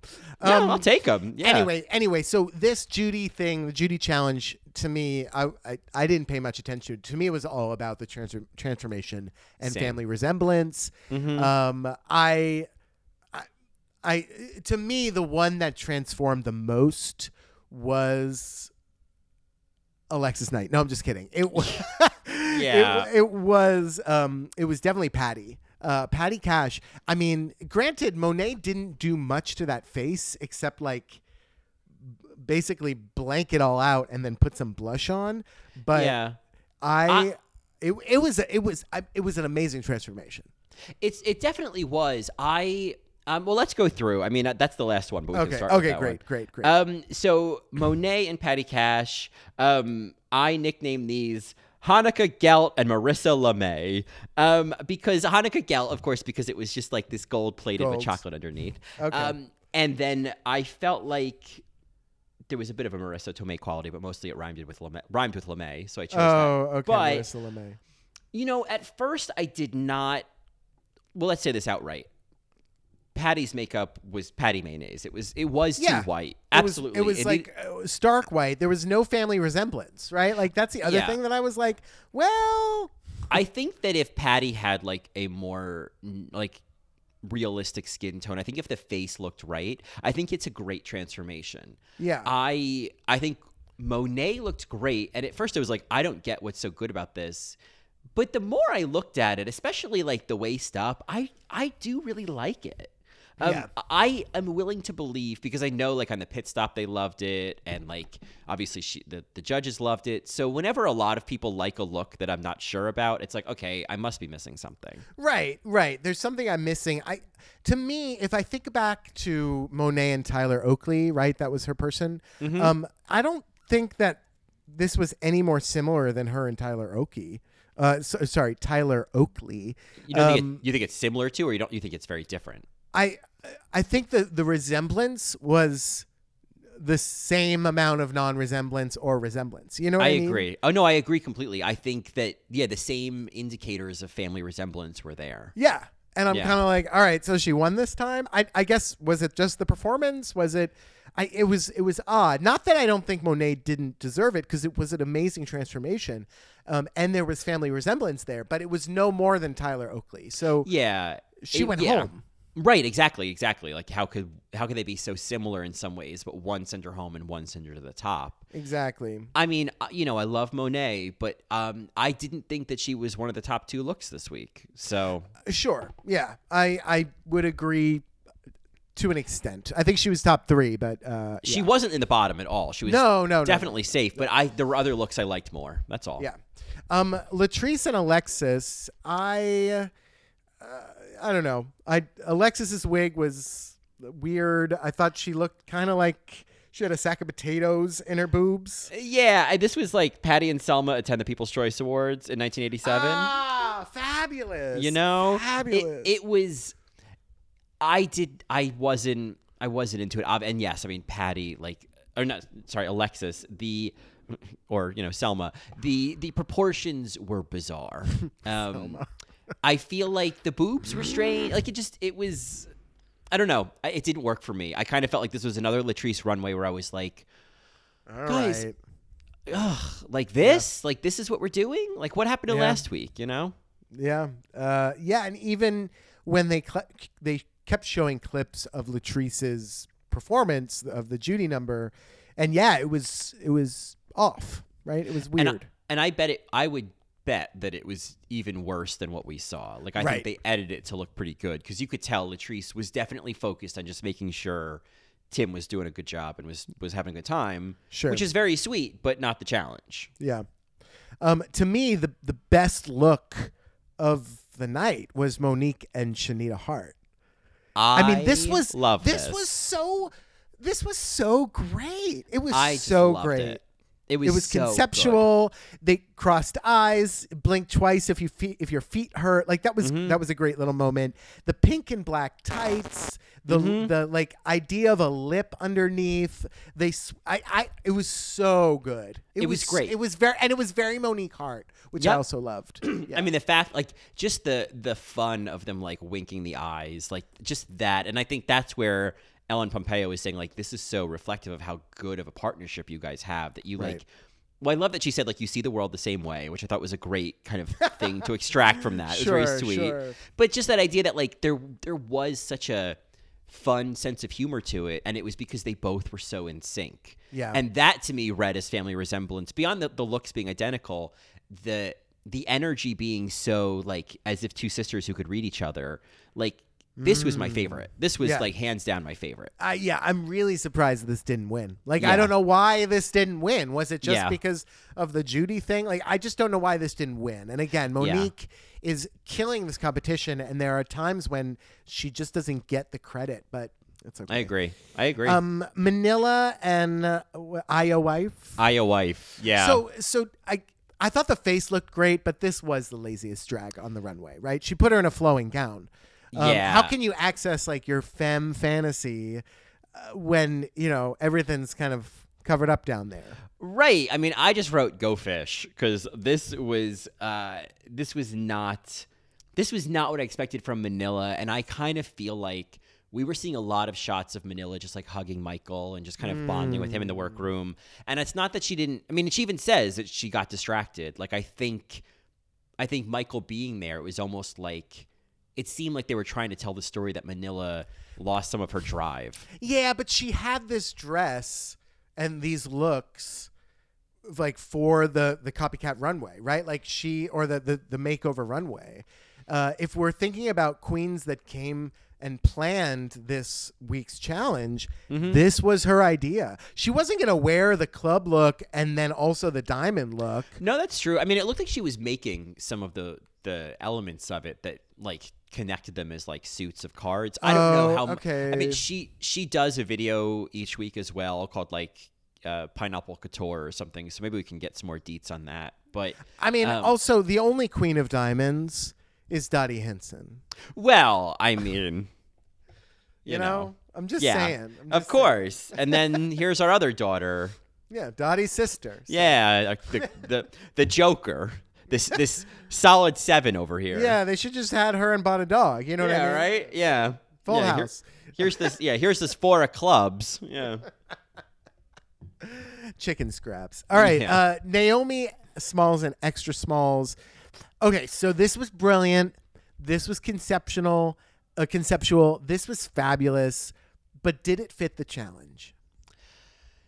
No, it did not fit the challenge. I think if you're going to suggest that I guess Sonny and Cher are I don't know. Right? Like, that's why I'm kind of like, I mean, and to be honest, like I kind of like, and this is just my opinion. Do not send me letters. I feel like I'm being told this was amazing. It was good. The makeup was great. The looks were solid. I have no critiques. But when she turned around with the mustache on, I was like, hey, Alexis Michelle and the Macho Man lip sync. Sure. Like, this is not gender fuck. This is just a stick on mustache. I feel like if she was going to do boy drag, I would have loved to see her push that further. Yeah. I mean, she still needed to have some sort of resemblance. And I like that she took it further in the sense that she took androgyny in the 70s for men to a higher level. Like, she looked more femme than mask, but it didn't matter because she was still playing a man, quote unquote. I thought it was great. I really enjoyed it. I thought it was very fresh. I thought it was a risk, and it could have gone the other way where they were like, this didn't fit the challenge. We appreciate that you did 2 looks, but come on, girl, what was this? You know, When she put on the mustache, they could have cut to that shot that they had of RuPaul when Milk came out in the Boy Ru look. That right. like, and it's great because like the lights kind of flash on her face to make it look like her eyes bulge. It's such a great moment. Yeah, I mean, I just wasn't. I guess it's like you can only go with what your gut response is. Drag's all subjective. I was so excited by Monique, and I didn't feel the same way about Naomi. You know, I liked it. I liked it because I also like a Cher look. But yeah, I appreciated Naomi and not Naomi, Monique and Trinity even more. Mm-hmm. And I think if Naomi was going to do boy drag, I think it would have been really cool to see her kind of play with it, go away from the Sonny and Cher thing, like whatever she wants to do. But maybe if she didn't do that, is to play with like having a bare chest and not having boobs. Like she's done elements of that before. And I think because she doesn't pad so much, it would fit with Naomi's aesthetic to do androgynous, to be more androgynous, you know? Yeah. I think there was, to the credit of like family resemblance, like the first Cher look that she had, while the wig looked a little, put on. It was a top wig. It was a top wig. There was resemblance. Absolutely. She, not for nothing, she darkened her friend's skin. Extra small skin, which I think had it been the other way around would have been a little inappropriate. You know what I mean? So there's this, I don't know. There's this sense of oddness there. That's like, I don't know. Was she supposed to do that? Is it okay to do that when it's drag? Obviously, I think it is because it's about the challenge, but and it's not like playing a stereotype. But there is that also helped her with the Cher resemblance. But yeah, when it went to Bono, it was like, okay, this is like a cherry on top, and maybe that's what the judges needed to just like love Naomi or to study Bono. Oh, that's what I mean. Yeah. Yeah. I mean, I think this was not one of my top 2 looks. This was also safe for me. Okay. I probably would have put this in the top 2 just because it was a risk and it was different. Because I like that. I like that more than Trinity's. Because Trinity's was like, it was a win for me. It was a real lookalike. They looked like fucking sisters. Yeah. and it was a really great transformation. Yeah, I felt like they were either like Jersey mafiosos or they were like rivals running a department store in Milan. You know, like they felt like these like there was some element of like maybe because they were wearing patterns, there was some nuance to the look. There was a sense of like, who are these women? Like they felt there was a specificity to them. I love this. I just thought it was such a great. They just did a great job. It was just such a good transformation. This was my other top 2 with Monique because it was just such a good transformation. And it was, I don't know. I mean, I have no critique against Trinity's husband for not like being able to lip sync. It's like, that's okay.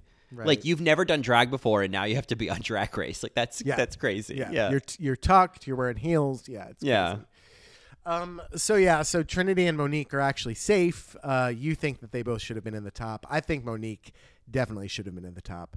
I thought that it was great that their prize for Monet and Naomi was to go to Iceland. I was like, okay, girl, that's a great little prize. Yeah, I feel like Monet was just like totally. I think she was expecting like, and you get a trip to Kingston, New York. It's like, oh wow, the Metro North will take me there, but this is like a real trip. Right. So. I have to say one moment again. Monet consistently wins my heart, and in this episode when Michelle puts on that like, and now we have to talk about your Judy performance. Mm-hmm. And Monet's eyes widen and she's like, what? Like, what the fuck?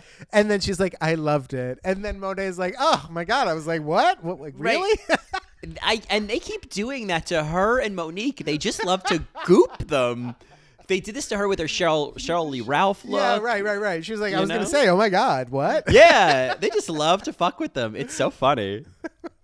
It was a great little moment. I also really loved when it was announced that Latrice and Manila were in the bottom, and then Trinity goes, best friends.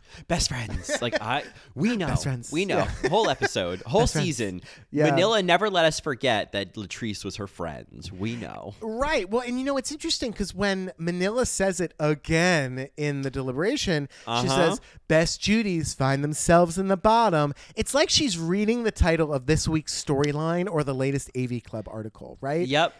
And then, I think it was Naomi that goes, oh yeah, the meta of it all. And Manila mugs and she goes, wow. Like they're all in on this joke. Like, we know that this is the story. Yeah, and like how could they not? Like they're all Drag Race fans. They've all been on the show. They all have been doing the season for a few weeks now. Like they know, they have some sense of like, this is all too perfect to be coincidence. And the fact that Latrice's reaction to Manila going home or possibly going home is so vastly different than Manila's. Yeah. Like, to me, it's just like, okay, there was new direction here, right? The queens were given different direction. Manila was given the direction, like, you have to cry and this has to be your best friend. And this week it's like, well, let the cards fall where they may, we'll see what happens. Yeah, no pun. Let the cards fall where they may. Did you catch that? Okay. I caught that. I got the T and fall where they may. There's no T in that. No, they.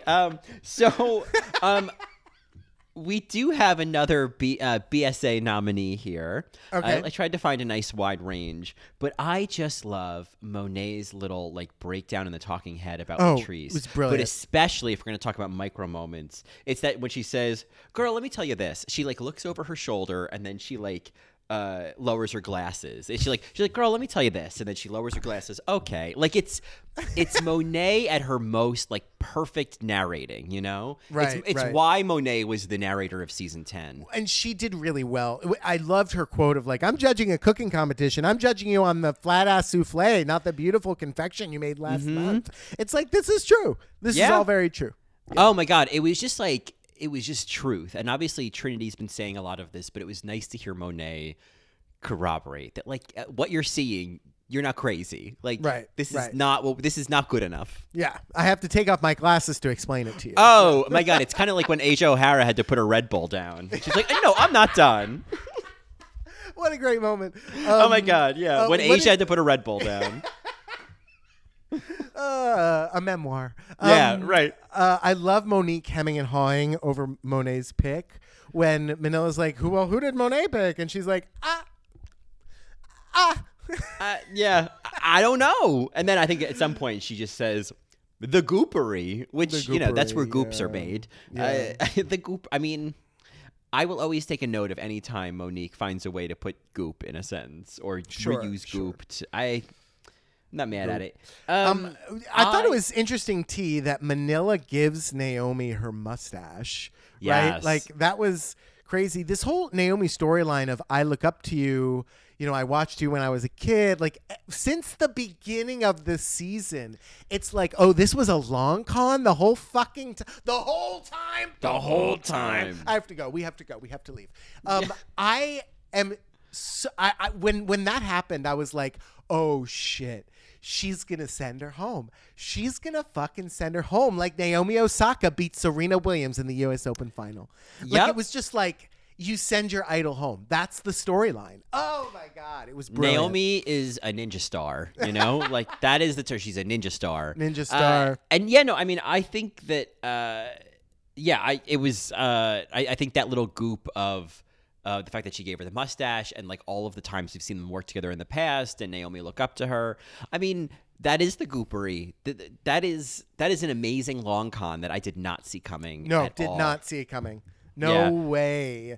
Also, I thought it was cool and interesting and kind of shitty at the same time that Monet wanted Manila to like beg and apologize. Oh, it was so petty. I loved it. It was so like, I felt like that was such a hint, of like what was about to happen. Where like, Drag Race will give you those hints of like, if you're not vulnerable, watch out Monique Hart. If you're not humble, like there's little like social mores that you have to follow to win Drag Race. And if it is a pageant, and I feel like I got what Monet was saying. It's like, you don't feel like you need to plead your case at all. Like, you really think you got it that easy? I don't know if you could tell from the preview for next week, but like Monet chooses Manila. Oh, there's no question that she chooses Manila because you can see the lipstick sitting on the little little ottoman in front of them. I do think. Oh, go ahead. Go. Yeah. Oh, this is just a quick aside for Best Supporting Actress. But Tim crying behind that wig into Latrice's shoulder. Oh yeah. That was a sweet moment. That's a Best Supporting Actress nominee. Yeah, great nominee. Go ahead. Yeah. I was just gonna say that if I were to put anything in a time capsule for All Stars 4, like just this season, it would be the lipstick that says Manila's name on it. I mean, this was like right up there with like the Adrenaline song or Naomi's outfit during Adrenaline. Like this and Manila's lipstick like need to go as things to remember about this season. Yeah, I was thinking about that. Like, if there was like a time capsule, maybe just for Drag Race in general, like what would I put in there? I think I would want a different time capsule for each season because, like, it would take me a very long time to like decide which 10 things go into an entire Drag Race time capsule. But for All Stars 4, Manila's lipstick, Naomi's Adrenaline outfit, Gia's Kabuki umbrella, maybe. You know what I mean? Like the brown cow stunning look. I'd probably put in like an 8x10 of Shauna Brooks just in case. Yes, there it is. Or I'd probably throw in a spacesuit in case things had to go there, in case we had to go there. Oh, sure. I would put in the paper bag if you need to breathe into it. Oh, right. Or Laganja's like macrame hat or whatever. Yeah. Or Jiggly Caliente's tits from the boat challenge. Yeah, where are my tits? Yep. I would also probably put in Jujubee's eyelash that she cried off. That's a brilliant artifact. Maybe Madame LaQueer's ankle. Eureka's crutches. Eureka, yes, her crutches. You mean the story about her grandmother, the story about her mom, the story. Which crutch you want to talk about? The fact that she had this friend Shakira who taught her how to be racially sensitive, and then she, fucked that one up. You are spilling the tea. And then Asia's butterflies. Oh yes, they're already dead, so don't worry about it. Oh man, some rose petals, obviously. Yeah, rose petals. Oh, for sure. Yeah, Mary's chime in. Jasmine's loaf of bread. Oh, the loaf of bread. Oh, brilliant. Oh man. Something of Shangela's. a box, right? A box. Yeah, for yeah, Shangela? a box, or maybe Just Shangela. Put Shangela in there. Yeah. or maybe we could just put in Thorgy's note that she taped to Trixie's station. Brilliant, brilliant. There it is, Mary. There it is. Oh, you're good at this. You're really Yeah, good at well, this. you know. Thorgy. What is it Thorgy wanted? She wanted a prop. Oh, she wanted like a broomstick? She wanted a big cauldron or something. Oh, Like yeah. yeah. And there's that one Add scene the where guitar. Add the guitar. Yeah, just put the guitar in. Yeah, Trixie's guitar. because I think she says, "Oh, so she gets a big guitar, but I don't get a cauldron." Okay, whatever. Yeah, I love that. You could put in Alaska's. The shirt that she gets from Roxy. Yeah, exactly. You'd put in that. You'd put in Mystique Summer Madison's baby picture from the Okay. Baby Picture Challenge Sure. because it was like a Photoshop. Yes, Yeah, I mean, listen, this time capsule is gonna be. it's gonna be great. It's gonna be great. It's gonna be great. I'm mostly excited for the 5x7 of Shawna Brooks, but or 8x10. I always confuse the size. Whatever. Let's talk about this lip sync, Mary. Yes, I want to just first say that Naomi's dress is already one of my favorites. That lip sync dress. Yeah, the Grinch dress. Yeah. Oh my God. Like, it just was obviously so, kind of to Monet's point about Trinity's look for the song last week. This fit the lip sync so perfectly. Right. And it was so Naomi to like choose this. Like, Right. And to her credit, she did not feature her legs. So you can't pin that on her. She did this without bringing out those stems. Okay. I could argue because she did the leg sweeping move, but yeah, I get it. I get what you're saying.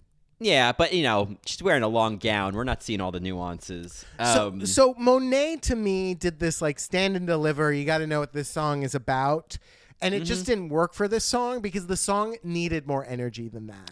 And Yeah. she had this umbrella, which, to be honest with you, like it looked like a crumpled mess when it started. Like it was weird when she took it out.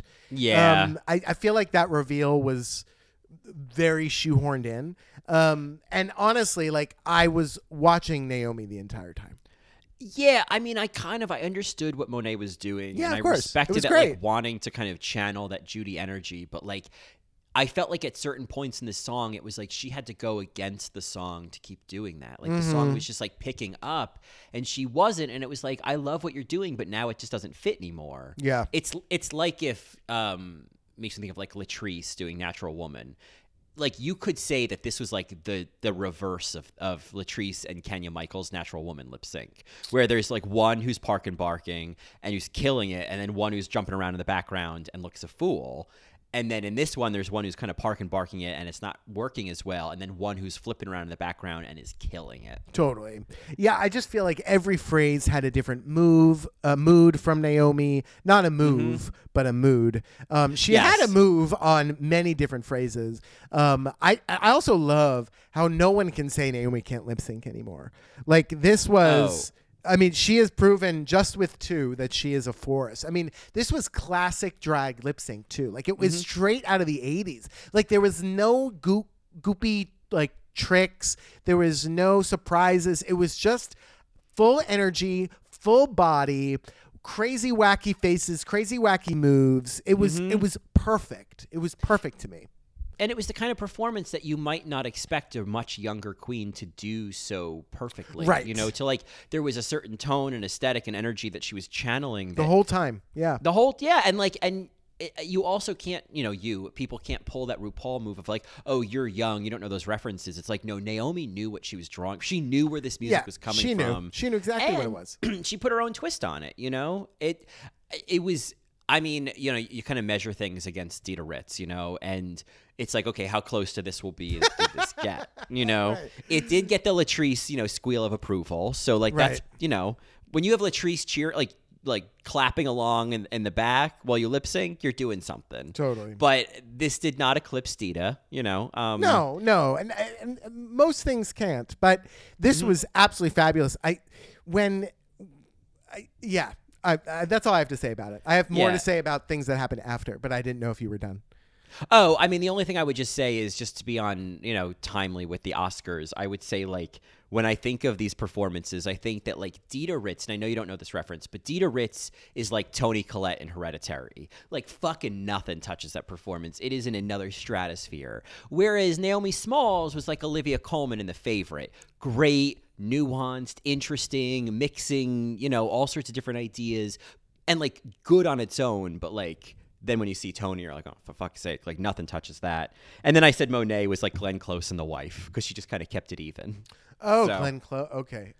Great. Yeah, Well, yeah. again, I just want to point out that in the beginning of this All-Star season, I think it was even before it started, when we found out Monet was on the season, I said, there is no way they're going to have Monet Exchange on and not have her fucking lip sync.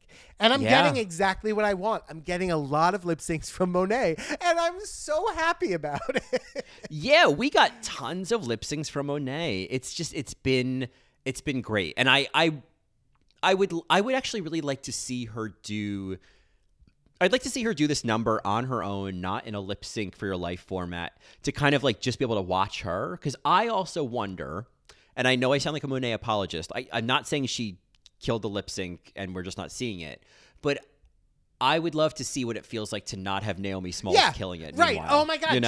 Totally. And I'm sure that we will, or we can. Yeah. I do love that it was a Judy Garland number. Oh. We had a Judy Garland Last Chance lip sync about New York, right? What was it? It's what's it called? I appreciate New York. I happen to like New York. I happen to like New York. Yeah, I appreciate New York. Yeah. Yeah. Yeah. I'm quite fond of New York. Yeah. I have to say two things when Manila gets eliminated. First of all, Manila's boyfriend's reaction, and the falls- BSA, yeah, the Best Supporting Actress nominee, Michael. Now, I want to say fabulous. that moment when he falls off the couch is great, but then the the next shot hands. that goes I'm back sorry. to him. I thought you were going to talk about the hands of the people he was holding on to. Notice that Oh. next time. It's. Oh, sorry. Go ahead. I know what you're talking about, but there's the next shot is her on the floor, hair half kind of over her face. It's very it's like Whitesnake video. It's Tawny Katane. It's great, but it is this amazing moment. It's like Penelope Cruz and Voltaire amazing. Like it's just like oh okay. So Michael, Best Supporting Actress for the being this astronaut's wife. Really being the astronaut's wife. Well, I don't know. I'm scared to ask who wins Best Supporting Actress this episode. Well, Is it Tim? Is it Michael? Is it Latrice? let me go through the nominees. I do have a winner, but let me just go through the nominees to remind everybody. The Best Supporting Actress nominees for this episode are Trinity's beard grab. Okay. Everybody's so hairy. This is a great moment. Okay. When Latrice wells up while Tim is talking about what they've been through. Sure, that was slow. Rue's talking through tears moment. Yeah. Monet's spilling the tea, Latrice. Tim cries behind a wig. Okay, And that's great. yeah, Michael and his MacArthur Park moment. Ah, God. All right, who do you give it to, Mary? And the winner is it's Latrice welling up. Oh, okay. It is so good, and she just stands there and emotes, and it's so real. It's so good, and that choked me up every time. Okay. Ugh. All right. Latrice, you were not the strongest in the challenge, but you won BSA. So That's all that matters. That's all that it's all matters. that it truly is all that All matters. that matters. Manila's look when she gets eliminated is the most nuanced look I've seen since her eye roll when Trinity was like crying in front of a mirror. She looks at those judges like, I already know the story. Like Oh, the producers yeah. told me what was going to happen. Like I know how this goes. Yeah. I mean, even her energy in the workroom during the deliberations, Right. like it felt like she She was knew. like, listen, yeah, she knew. She I knew. mean, she knew it was like, why wouldn't they send me home? Why Right. would they? Latrice is not competition. She knows that. Right. This is a reality show. They know. Yeah, she knows that. And I think, I mean, when she leaves and she says, see you later, like it has such a fuck you tone. Sure. Absolutely. See you later. I mean, and also like, I don't know if they're going to bring the jury back for the final episode. If they do, maybe that's where that energy comes from. Like, see you later, Naomi. You're not going to fucking win, you know? I mean, I don't know if they're going to bring the jury back, but I would say, like, this season, because it's got some goops in it, like, it could be an interesting jury. Oh, you know? yeah. I would love to see Gia come back again. Of course, Gia why comes not? back. Yeah, why not? I mean, it would be great to see what Valentina has to say if she is deeply offended by, you know, the one with the prison record and the husband. So next week, just looking ahead, they're certainly mad at Naomi, quote unquote. I don't know if that's just like a clip, but it does seem like Target is now on Naomi's back. I mean, I'm gonna predict that some of the editing was meant to make it look like more conflict than there really is about Naomi. Right. What interested me the most, and like conversation I hope kind of really expands in the next episode, is when Monique says, you know, it would make really good TV if we sent Trinity home, because then there'd be 4 Black Queens in the top 4. I see. And I mean, that's not like, gonna happen. That's not gonna happen. No, but like facts are facts. There is that feeling of like, oh, deja vu. Oh, Trinity's shit. kind of the front runner. Totally, like, and she's a front runner. Yeah. Oh, I don't man. like I don't know what to say about it. Right? Like, I don't know what to say about it. I can't deny that Trinity as a drag queen, regardless of the color of her skin, is doing great in this competition. Yeah, and I think we just have to remember that optics Yeah. are one thing, and then, like, you know, how people are doing in the show are another, and who knows how much of that is producer heavy-handed. But yeah, it's exciting to see that, you know, again, it's mostly queens of color in the top, and I predict that it's going to be Naomi or Latrice next week, but we'll agreed. see. We'll see. I mean, the previews were also showing Monique messing up in the challenge. Oh, but I think is another ruse. Like, I feel like the wig coming off was actually, it's going to turn out that it was a part of it. Yeah, I mean, if anyone can make that happen, it's Monique Hart. Yeah, I mean, maybe it'll be Naomi and Monique in the bottom, and they're going to have to be like, well, who should go home? It's like, well, Monique has been doing better, and Naomi just sent, you know, the best in the competition home. Fuck Naomi. And we can't trust her. Yeah, right, yeah, right, who knows? Right. I mean, I could also see Latrice getting sent home because she would feel like the obvious 4th place in the top 4. Oh, I see. You know what I mean? I mean, it's tough because in some ways she and Naomi are, if we're doing the math, you know, like, I think at the end of the day, I really want to see Monique and Monet in the top 4. Mm-hmm. I think they both just, like, they've been giving us good TV all season. Yeah.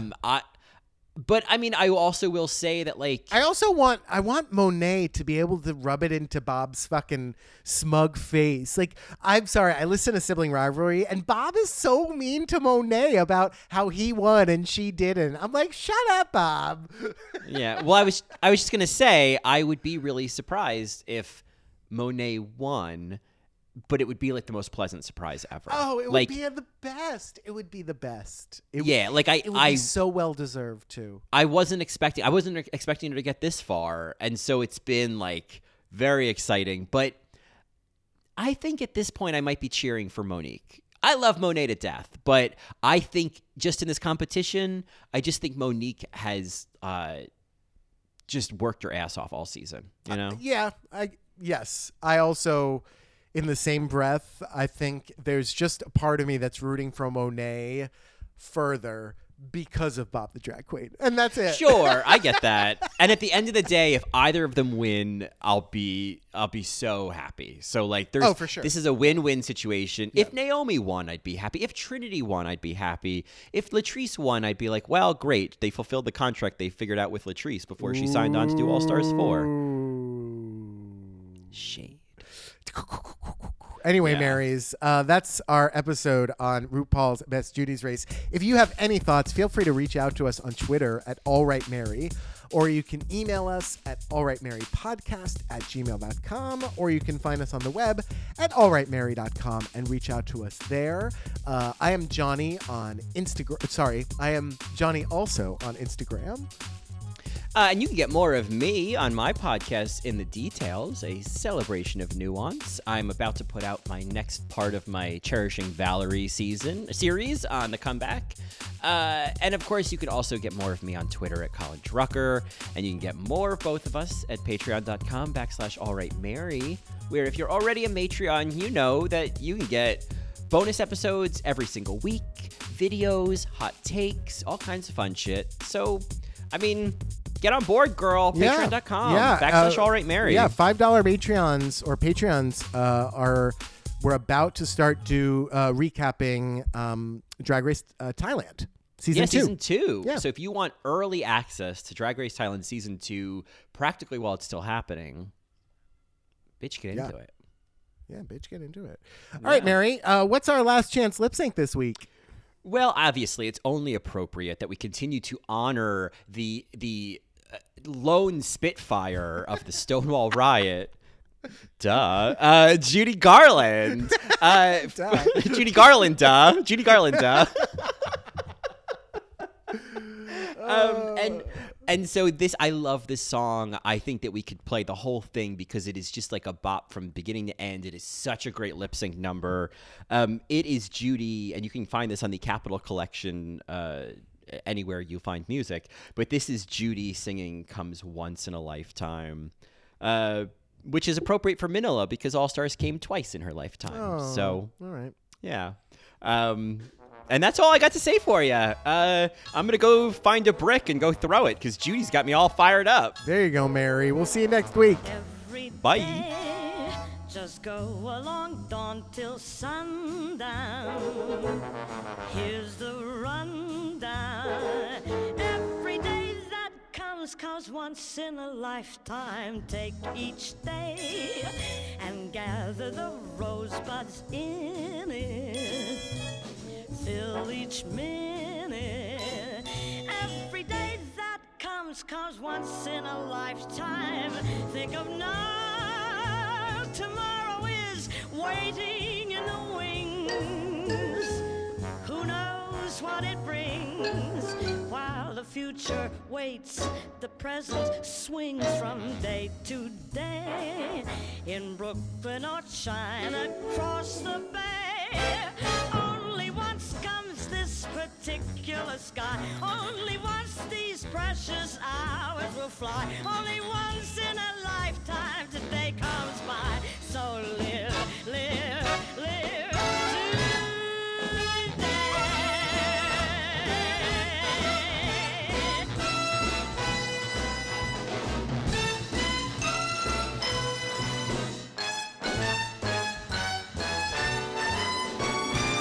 Think of now, tomorrow is waiting in the wings. Who knows what it brings?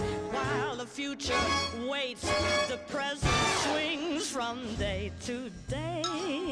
In Brooklyn or China, across the bay. Only once comes this particular sky.